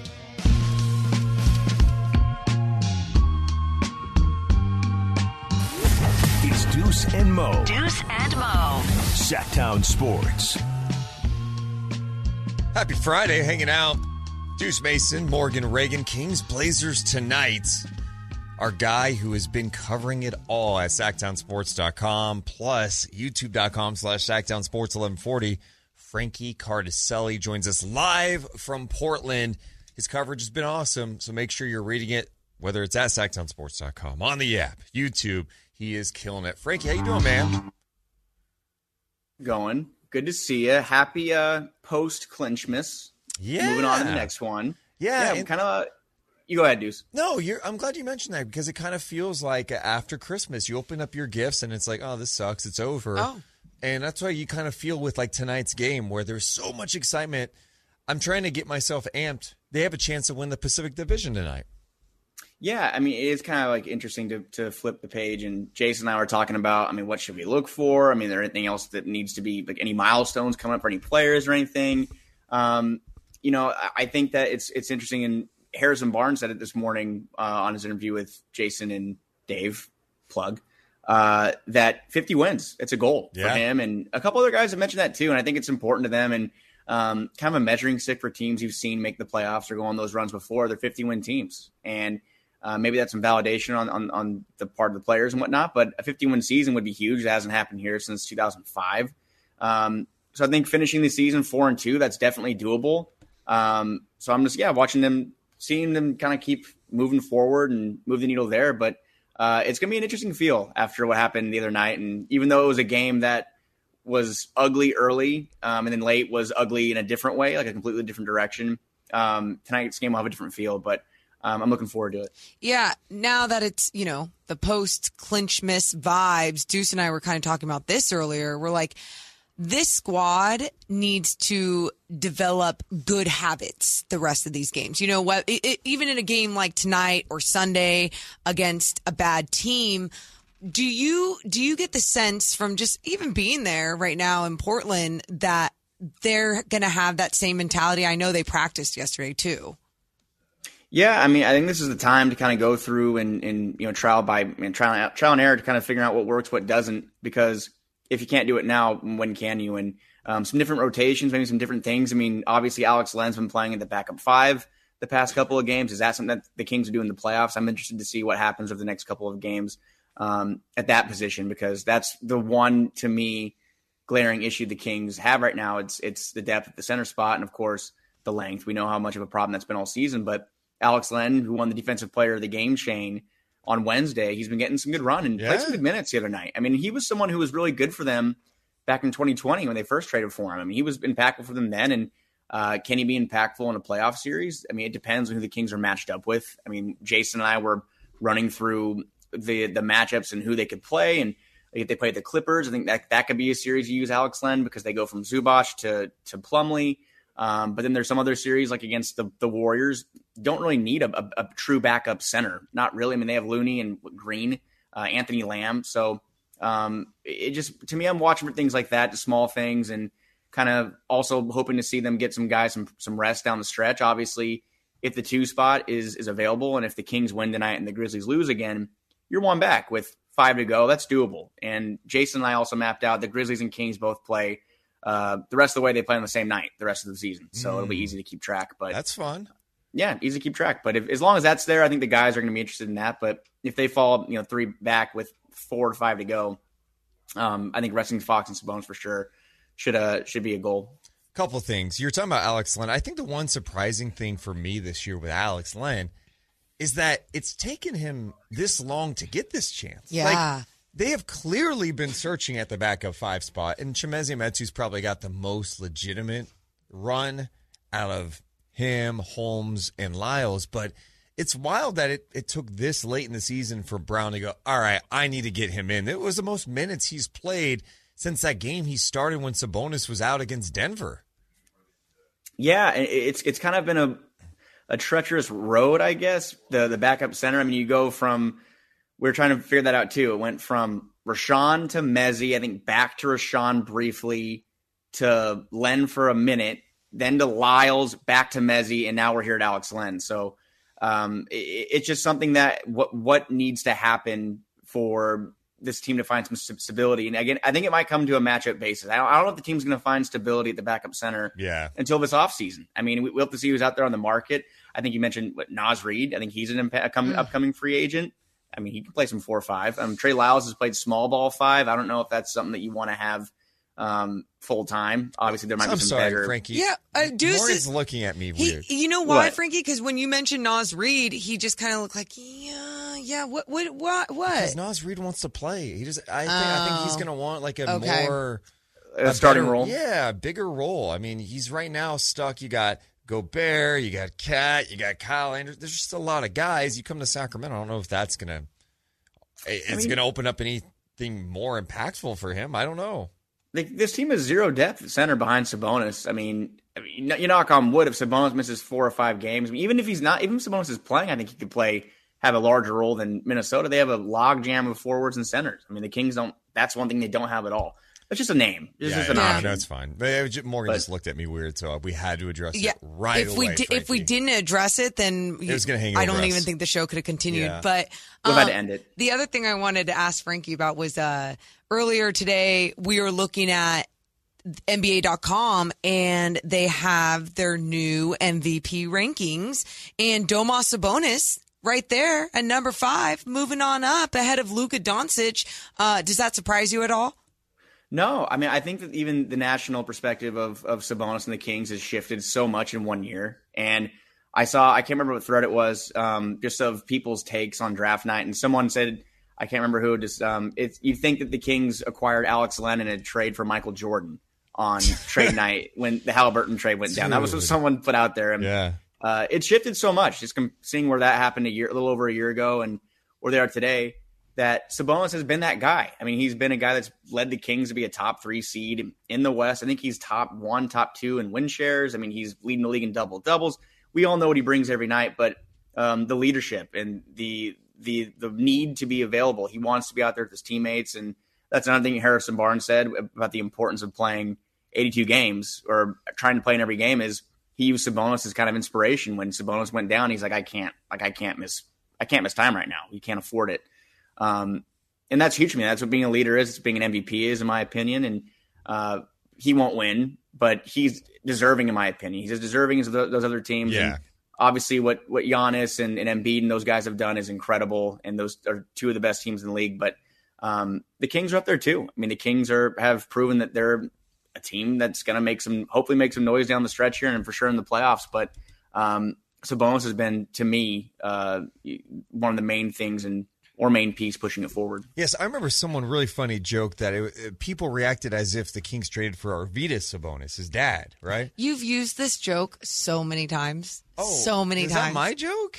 Yes. Well, he brought up a joke, and I wanted to add one. No, but like, he said Deuce, the Michael Jordan one for Deuce. You've been using this joke all season long. Frankie, do you like my joke? Frankie, don't lie to him right now. No, yeah, nay, yeah. Oh my god. You can't sit on the fence either, Frankie. I have supported. It's fine. You. It's funny. There you I go. have supported you so much, Frankie. You supported me. You were saying my legs are dangling off the plane like a kid or something. Deuce, I like the joke. Thank you, Chris. The first time I heard it. Oh my God! There we go, Chris. There we go. And you know what? It really wasn't a joke because that's how people react. That's true. Okay, Frankie. Something else we were talking with Chris Watkins about last hour I thought was interesting. Kevin Herter was on the morning show today talking about how they play at home versus the road. And he was like, we got to play better defense at home. We have this like mental relax factor for home games. And I was like, I want to look at that. Their defensive rating at home is 29th in the NBA. Their defensive rating on the road is 10th in the NBA. That shocked me that the discrepancy was that large between home versus road. Do you have any theories as to why the hell that would be? I mean, that was kind of hearing Kevin say that. It was almost like it validated my thought process. Like, okay, it does seem to me like they play a little more relaxed at home. They kind of take a step back. And is that because of the crowd and because of how amped up Golden One Center has been this season? Maybe that is. I would imagine that is what he meant by that. But because on the road, you know you're not going to have any extra help. You don't have that extra momentum factor of having a sold-out crowd behind you for you. And it's just that's the only way I can resonate it, is that it's because of the fact that at home you are comfortability. You just let up a little bit. And it annoys me. Okay. That annoys me. It's like, me too. With how many examples we have seen them kind of be at home. And they're not bad. They're just not. For a team as good as they are on the road record-wise, you would think they would be one of the more elite teams on the home floor with that energy they get. And I feel like maybe they take it for granted. But we also talked about this. It could just be other teams getting up, too. They don't want to see that stupid beam. It could be that, Frankie, but it also could be that we were thinking, because obviously we have to try and break this down and find what the problem is, but that maybe they're relying on the energy of the building rather than relying on their ability to step up and actually play good defense. Yeah, it's got to be one of those two, three things, wherever it is. It's got to be it's just you're too comfortable. And when you're too comfortable, you let up. And on the road, that's the one thing that most teams try to do is I think winning on the road is a huge factor in the NBA. I mean, most of the best teams in the league normally this year, I mean, not so much as far as outside the top two, I think in the East or the West, or three, I guess in the Kings case, winning on the road is what makes teams, championship contenders and championship winners. You have to win on the road. You can't just bank on winning only home games. The Kings, that's what I love about them going to the playoffs. I love the fact that they can prove and they can win on the road. But this can't happen in the playoffs. You can't let up and give away home games because it's not guaranteed for sure, as we know. But Golden One Center needs to be a home court advantage, in my opinion. And it just hasn't been so far of a season. They played well at home. Sure, above 500. They've been a good team this season, period. But I think that when we think about the home court advantage that we're envisioning, we look back at Arco and what that was like for opponents.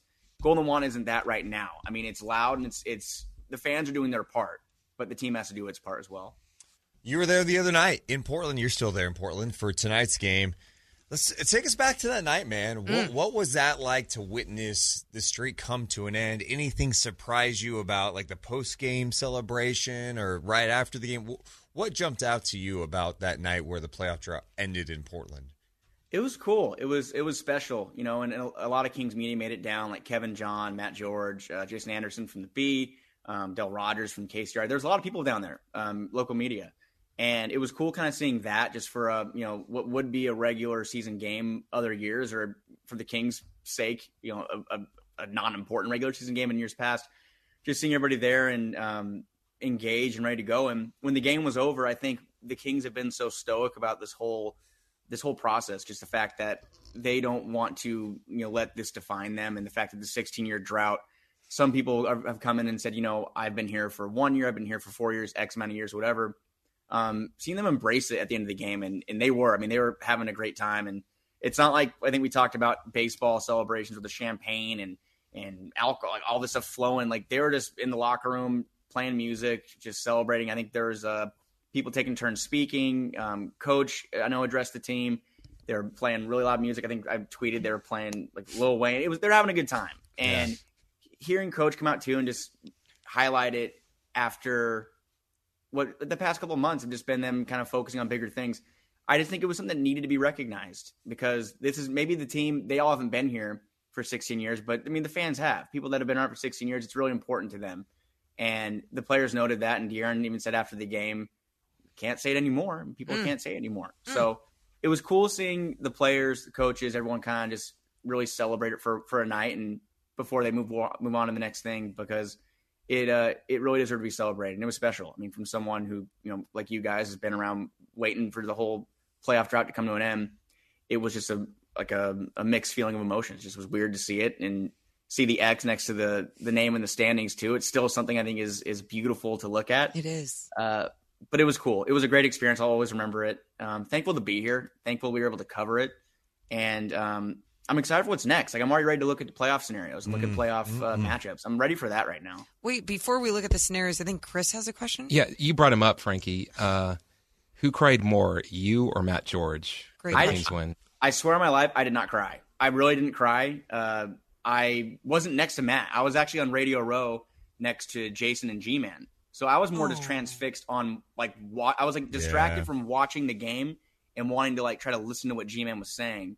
And there actually was a good amount of fans there, so it was kind of hard for me to hear his call, like, clearly. But I tried my best to go listen to that, because that was, like, a moment I think was as special as the clinch is hearing G-Man deliver that call. So I did not cry. Matt George, Kevin John said he was crying like a baby. But no, I think I just looked at Jason Anderson, was just like, I can't believe they did the dance. Are we going to acknowledge that some people they saw the cameras on them? They knew. Oh, 100 billion %. Okay, I just want to ask that. If Frankie had a camera on at him, he'd Frankie's like, all right, I got to. Frankie would have done what other people did and just wipe fake tears. I'm not much of a crier. I don't cry ever. Do you want that challenge? I will make you cry right now. Yeah, let's make him cry. Let's make him cry. Yeah, okay. I'm just kidding. Our goal is to make Frankie cry by the end of the season. Love it.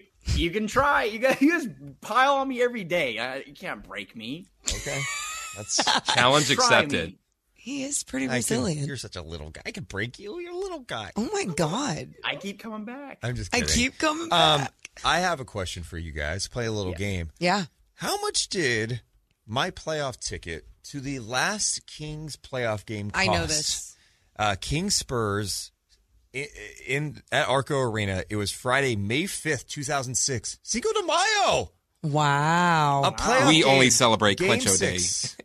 Cinco de Clencho. Cinco de Clencho. For perspective, I sat in section 216 upper level, row R. So it goes up to R? I think it goes to T. I think it did. T. So QRS. Any guesses on how much that ticket cost? May 5th, 2006, the last time the Kings played a playoff game in Sacramento. Frankie and Chris. Me first, Chris? Go ahead. 2006, I'll say $125. Oh, I don't think it got that ridiculous then. I'll say $55. $47.50. That's it? Yep. Yeah. For on that playoff run too, I thought those tickets were always like impossible to get. You gotta remember 2006. What people forget, it was kind of the tail end. Yeah, right? Like you were coming off teams that it wasn't on the come up anymore. Where it's like, oh, we're great. We have to be there. We're gonna win a championship. This was like the Kings got off to a terrible start that year. Traded for Artest. That group had the best record in the NBA, I think, post All-Star break that year, and things were looking good. Just a totally different team. But I think a lot of people in Sacramento were spoiled at the time. It's like, I bought that playoff ticket online on Ticketmaster at the time. Yeah, $47.50 to sit in 216. I don't think it'll be like that this time. So. Yeah. I think you're right, Frankie. Yeah, what do you think that's going to game one will cost upper level? Let's just say kind of a similar seat, upper level. Okay. I know. I think I know.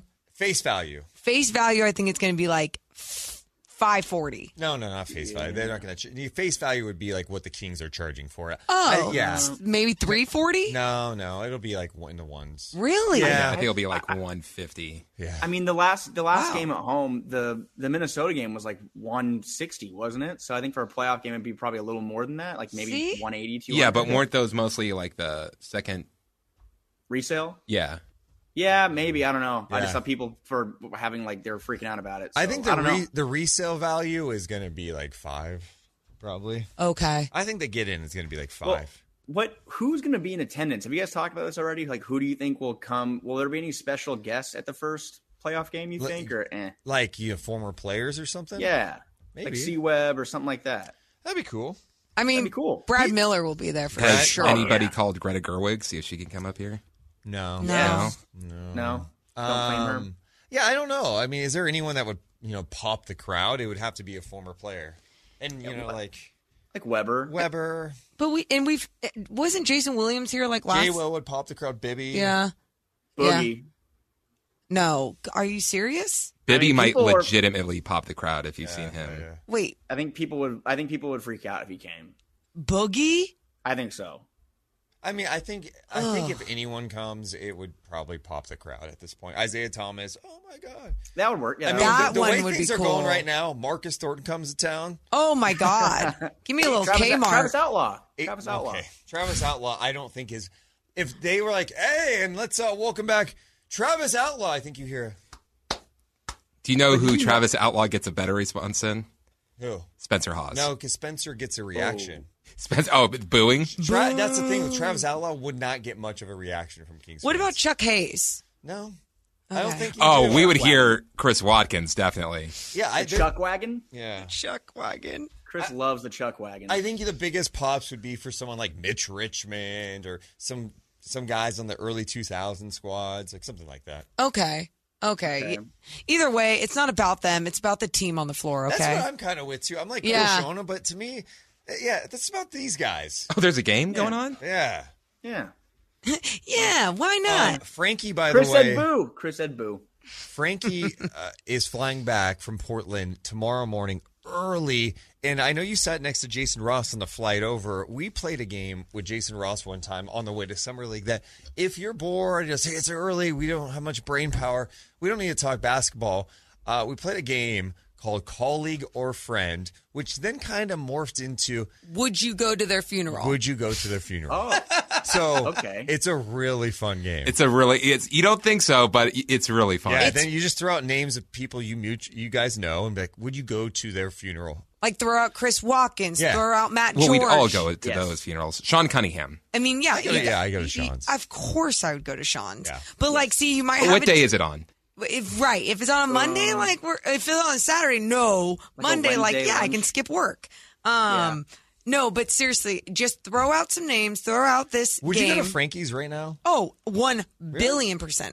Yeah, because his mom would ask. And his mom would be there. I'm That's getting on a flight tomorrow morning, Well, knock on wood, kid. It is a fun game to play, though. Just try it out. Just try it out. Throw some random names. Hey, would you go this? It's a good game. I will go up when we're done with this, and I will ask him I'll say a name to him right away and see if he picks it up. Okay.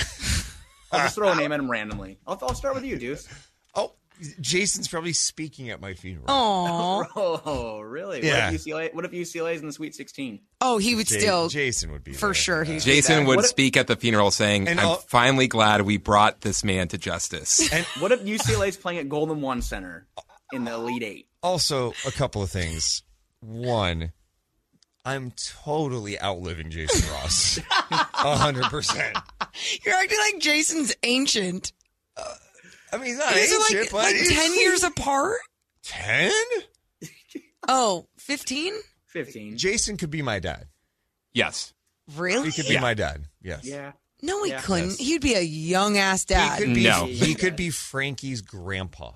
Yes. No. Yes. That's so... Yes. You're just exaggerating now. You're awful. My cousin is a grandma that's younger than Jason.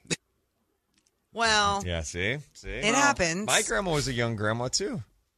Oh, She's very young. She had her first kid at, 15. Yeah. Dark. Okay. Okay. All right. Thanks, Mom. All right. I appreciate it. That's my grandma you're talking about. She's dead. Yeah. You don't talk about my grandma.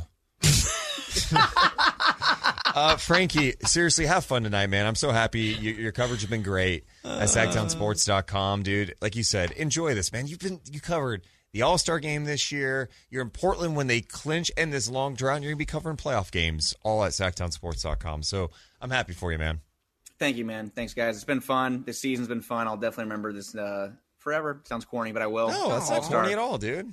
Well, you guys make fun of me. And also, how did I thank you? First of all, thank you. Second of all, how did I make it through this whole interview or sit down, whatever, without a Rip City Portland audio burst from Chris? You did not make it all the way Rip through. City, Portland. Thank you. Enjoy Rip City, Portland. I will. Thanks, guys. All right. Bye, Frankie. We'll talk to you soon. That's Frankie Cardicelli, SacktownSports.com. And he's doing it all season, but off season too. A lot of radio stations have websites that suck. Yeah. Sacktown Sports has people working on stories all the time and not just like copy and pasting. It's like legit stuff. And you want to make sure to cover it from the Kings, all the local teams, 49ers. It's all at SacktownSports.com and the free Sacktown Sports app. There you go. Thanks, Frankie. All right, coming up next, we'll get you closer to Kings and Blazers. Should we play a little game of, would you go to their funeral? I'm just kidding. Yeah. We're not. It's Duece and Mo on Sacktown Sports 1140.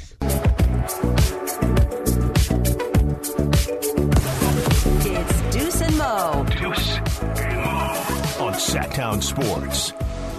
Yeah, it's crazy that the NBA and the Players Association sound like they're closing in on a new collective bargaining agreement now. I thought maybe it'd get a little more messy, but they must be on the same page. Life is good in the NBA at this point. A lot of money being made. The one thing that's been talked about for so long is, hey, just let guys come out of high school again. They're keeping it one and done. I don't know if I'm that surprised by it because you're seeing more and more players just go to college for a year and then come out. But, they also have the G League Ignite program where they want people in the G League. They want to draw attention to that. We're seeing Scoot Henderson, who, if you're not familiar with, he is likely to be a top 3 pick in this year's NBA draft. They signed him when he was 17 years old, and he's been there for 2 seasons, and he's going to be a top 3 pick. Jalen Green's gone through that. Jonathan Kuminga last year. Who am I missing last year? Beauchamp, Jaden Hardy. Dyson Daniels. So a lot of people are going through that program, and maybe that's kind of the idea. Yeah. Earlier before that, Jalen Green, did you mention him? Yeah. I mean, yeah. So it's and someone like Scoot ended up signing a 2-year $1 million contract, I think it was, for him. So you're seeing that money at a young age, a lot of it. And it's great because then you're not having all of your best prospects go overseas. You're having them within your developmental program right here, right now. But they're not only learning on the floor what it's going to be about in the NBA. They're learning so many off the court things of how to manage their money, how to manage their time, their mental health, help out others in their families, but like focusing on themselves. There's so much that comes with these contracts that these guys sign. And it's just great that they get to be developed the right way. I don't know about you, but I'd like to see more of a European model of like maybe being able to sign like someone at LeBron James. If you sign him to like a G League team when he's 14 years old, I mean, he could play at that age. Like an academy type deal? Yeah, I think it would be better because like what we see with these kids, these high school age kids is what are you good at right now and how can we make you better at that? And it's like a college is like, okay, I got you for a year. I don't need to make you a better all around player. I just need to make you good at what you are at right now. And then once they get to the league, they're behind. Like, okay, I don't know how to shoot. I don't know how to go left. I don't know how to defend. Well, there's Sierra Canyon, whatever that high school is that they're trying to develop young guys, but that's one school, right? So I don't know. I mean, because whenever someone comes over from Europe, they're like, wow, I can't believe he's so good at everything. Yeah. Why are they so good at everything? Because they train them to be good at everything. Honestly, that's a good point because you're so right. Even with our AAU programs, it's how can we get the most out of this player and what they're good at and not make them good at everything. And it's just, and it's like they're supposed to get good at everything from their off the court trainers, and some of these trainers do things for free for people because they think that there's going to be a payoff at the end, and sometimes there is and sometimes there's not. So yeah, it's a really interesting system. Did you guys see what Bill Simmons was suggesting on his podcast? I did. I did not. Ooh. He offered what he called a half-baked prediction. Okay.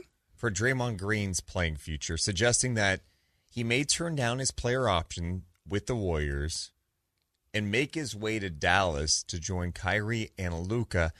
And Simmons continued on, saying that he could see LeBron James pursuing an opportunity with the Mavs in the twilight of his playing career. Simmons said, I think Draymond, he ends up in Dallas with Kyrie and with Luka, and then LeBron tries to figure out a way to get there eventually. I don't know. I'm just feeling a Dallas scent. There's some Dallas stuff that feels scenty to me.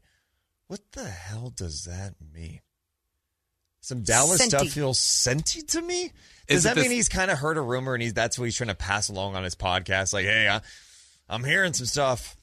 Isn't this the same Kyrie who said about Dallas this is a cluster? He did call it a cluster F the other day. Huh. Yeah. You know what? I hope they form that team. LeBron, Kyrie, Luka, and Draymond. Could you imagine Draymond and Luka complaining all the time? You guys. Who would get punched first? Who would get punched by like another player in the league? Yeah. No, by their team, their teammate. Oh, I think Draymond is punching Luka first. Yes. For sure. Draymond would get frustrated. Luka has a with punchable face, too. Yeah. Definitely. But don't want to get your hand stuck in that. Get it? That's stupid. Yeah, that was mean. Just say something. That was mean? Yeah. Hey, also, you got sausage arms and cankles. Someone in the chat was bringing this up. I'm curious. Westbrook try to get another fan ejected? And I'm sorry, was it Kyrie or Kyrie did try to get another fan ejected the other night? And Westbrook did. Yeah, what? Dude. And then someone showed a clip. It was funny. Ryan Russillo retweeted a clip of Westbrook calling Dylan Brooks trash over and over again. And Russillo made a joke of, hey, should Brooks get Westbrook thrown out of the game? What's up with this? Okay, I've had it. It's tough because obviously I think we are very much pro players and what makes them feel comfortable in their work environment, right? Like we've been heckled before. We've felt harassed by people before, and it's not fun. It feels dangerous and threatening at times. But are we getting to a point where, like, for example, wasn't Russell Westbrook talking about how being called Westbrook was offensive and that his family was there and that he didn't like that? And I go, that people should heckle and do whatever the hell they want with that. But if it's something worse than that, I can understand it. But are all these situations that much worse? Yeah. We don't know. Or is he abusing his power? That's what I'm saying. I think there's some abuse of power a little bit. I'm curious. I mean, let's be real. If you're dropping F-bombs left and right and being obnoxious, like, get out. Like, stop. Yeah. Just stop. You know, or obviously saying something racist or, like, heckle in good fun. My favorite thing to do especially with Westbrook, obviously I'm not close enough to where anybody can see me, but I always say, take the shot, Westbrook, take it, go. You're getting ejected from the game if Ejected. Yes, exactly. It's if I'm cheering for him, but he knows it's sarcastic. I honestly, for the Stockton Kings game, when I had Dunkson behind me with the drums, I should have asked security to escort Dunkson out of the arena for being too loud on the drums. That would have been great. Dude, did you see the marriage proposal yesterday in baseball? Yes. No. Did it end in handcuffs? Oh, no. Yes. Yes, it did, actually. Yeah. I'm going to show it to you because you have not seen it. For those who didn't see it, guy jumps on the field. Look at him. He's on the field. You guys go look it up. Dodgers fan proposal. On the field, proposing to his girlfriend in the stands. In the stands, for some bizarre reason. Boom! Oh. Security came through and just destroyed this guy. Oh. Good job, security. Good clean tackle. Using the shoulder. I loved it. And by the way, his girlfriend after still said yes to him. You know what? If I was in love with someone and I was like, oh, this is great, and then they did that, Instant no. I'm questioning some things. That type of person making that type of proposal is definitely dating a person that wants that type of proposal. You're so right. It's about, and it was about them or him in that moment. It wasn't about her. It was about, can the world see me? Who cares about you that I'm proposing to? Can the world see that I'm the best fiance in the world? That doesn't make you the best fiance. I'll go in the field. What a moron. That wasn't the only issue with the fans. Someone was saying Anthony Rendon yesterday got into a heated exchange with an A's fan at the game yesterday, and he grabbed a fan by his shirt. He's smiling. The fan said something. He's grabbing him by his shirt and jawing at him, and then he took a swipe at him. Oh, I would have been so this scared. This is something to watch, though, because, like, we're seeing more and more reports of people being Bradley Beal had the issue with a fan, and people are bringing up gambling. This gambling can be toxic, especially if more people are getting involved and they're getting mad at players and saying things that are really wrong and disrespectful. There's obviously a line that some fans cross. Sammy Guevara took a swing at me. Yeah, but you deserved it, and you said, okay, I'll take that. Yeah, I did deserve it. Yeah. I would have liked him to have hit me to say, like, hey, can I go backstage so we can clear this all up? And I won't do anything. Hey, do we need a break? Yeah, we're like 20 minutes late. Okay, got it. Chris didn't tell us. I only told you several times. You did? I did I didn't see it. I wasn't looking at you. We're having fun. It's a Friday. We got Callis and Rami at 2. We got more coming up. It's Duece and Mo on Sacktown Sports, 1140, sacktownsports.com. It's Duece and Mo on your local sports leader. Sacktown Sports. Kings and Blazers tonight. If the Kings win, they win the Pacific Division. They are 14.5-point favorites this morning. It's actually moved to 14 points now. Blazers still shorthanded. Morgan Reagan, no Dame, no Jeremy Grant. Nurkic out. Simon's out. Winslow Badji, Keon Johnson. Archie Diacono is doubtful. Reddish did not play last game. He is doubtful. They just signed Skylar Mays, who we saw play in Sacramento the other day for Mexico City. They just signed him to a 10-day deal. And they signed Shaq Harrison, who was also in the G League, to a 10-day deal. The point is, you're taking on a desperate team. If you have a little emotional hangover, maybe they enjoyed a little nightcap that night. You know, Mike Brown did say after the game the other night they had, wives and girlfriends on the trip, and so they popped some champagn, which was cool as a team. We popped champagne. I know. They deserve to shop. And you have an off day and you win it, but I don't think the team's gonna be. They're not thinking about, we're good now. They want to win 50 games, and obviously, if you want to win 50 games, you got to get this one tonight. Stop. Yeah. Are you concerned at all about Okay. Wait. Okay, when I say I'm concerned at all, it's not I'm concerned in their talent and their ability.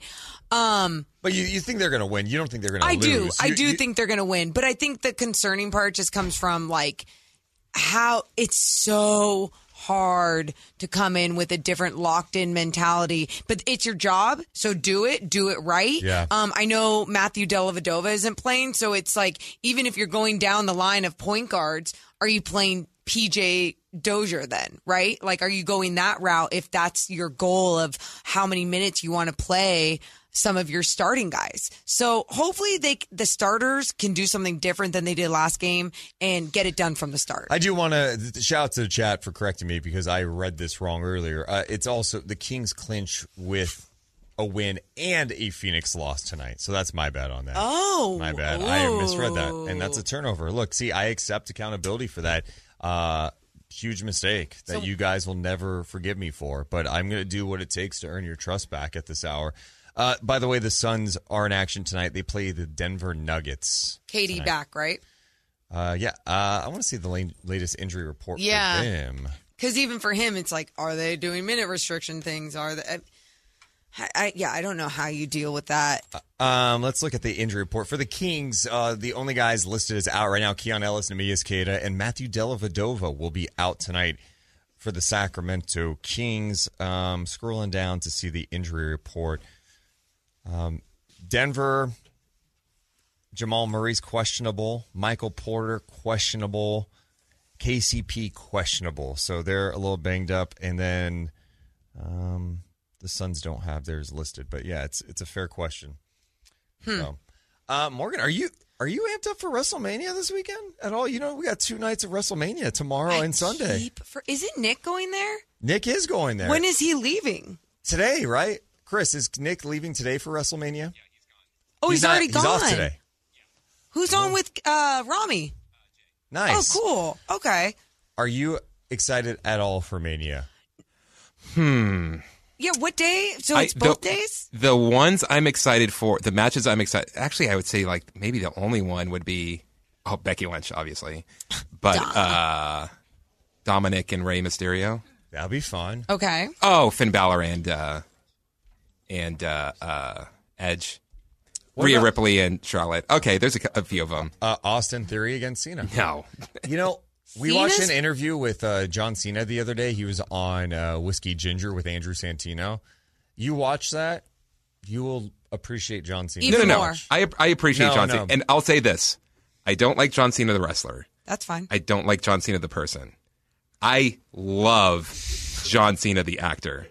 Every movie he's in, I'm like, oh, it's going to be good. I love that there's such a dark side to him, but he really is so talented, but it's such a different type of talent. Like, I think sometimes people always want to compare him to The Rock, and he's nothing like The Rock. He's nothing like The Rock. Like, he is very much at times by the book, but has those moments, if you get to know him, that he's willing to cross some lines. Well, don't forget you got Brock against Omos.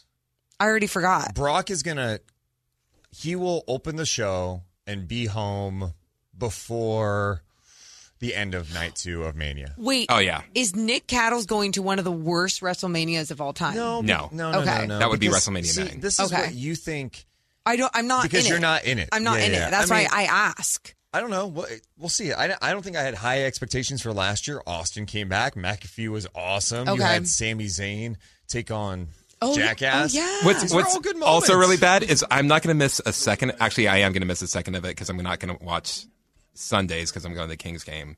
Okay. But I'm hoping that Jay White shows up at WWE. Yeah, I think he's going. I just want him to show up somewhere. Yeah. I don't even know who that is. You don't know? The Switchblade? Is that what he does? Wow, looks. You've seen him before. He's been on AEW. He's made an appearance on AEW before. Oh, yeah, I've seen him. Japan. Okay. But I don't know. Do you like the day 1 versus day 2? Do you like it broken up in 2 days? No. So that's my question. If it's day 1 and day 2. Here's the thing, too, is like we remember like the best stuff of last year's. Okay. But that's because it was 2 days. They had a really good WrestleMania if it was just 1 day. What happens on day 1, though, compared to day 2? Is it all wrestling? Yeah. Yeah, they just break it up into 2 days. That's so weird. Night then it's 1, not WrestleMania. It's WrestleMania weekend. Yeah, it is. Exactly. Yeah. Okay. That's like, I think the NFL is going to start to think about that. It's not going to be the Super Bowl. It'll be Super Bowl weekend. Yeah, where they do the first half of the Super Bowl on Saturday, and the second half of the game is actually going to be on Sunday. Yeah. Genius. Yeah. We probably shouldn't have put that out there. Actually. Can you imagine? A day between a half? Dude, that would be cool. No. Yeah. You would watch the first half of a game and then not know how the game ends. You split it up. Yeah, like, all right. And the people... Well, I can't wait for the second half tomorrow. The people that pay for only the ticket to the first half of the game, but they might get the better half of the game.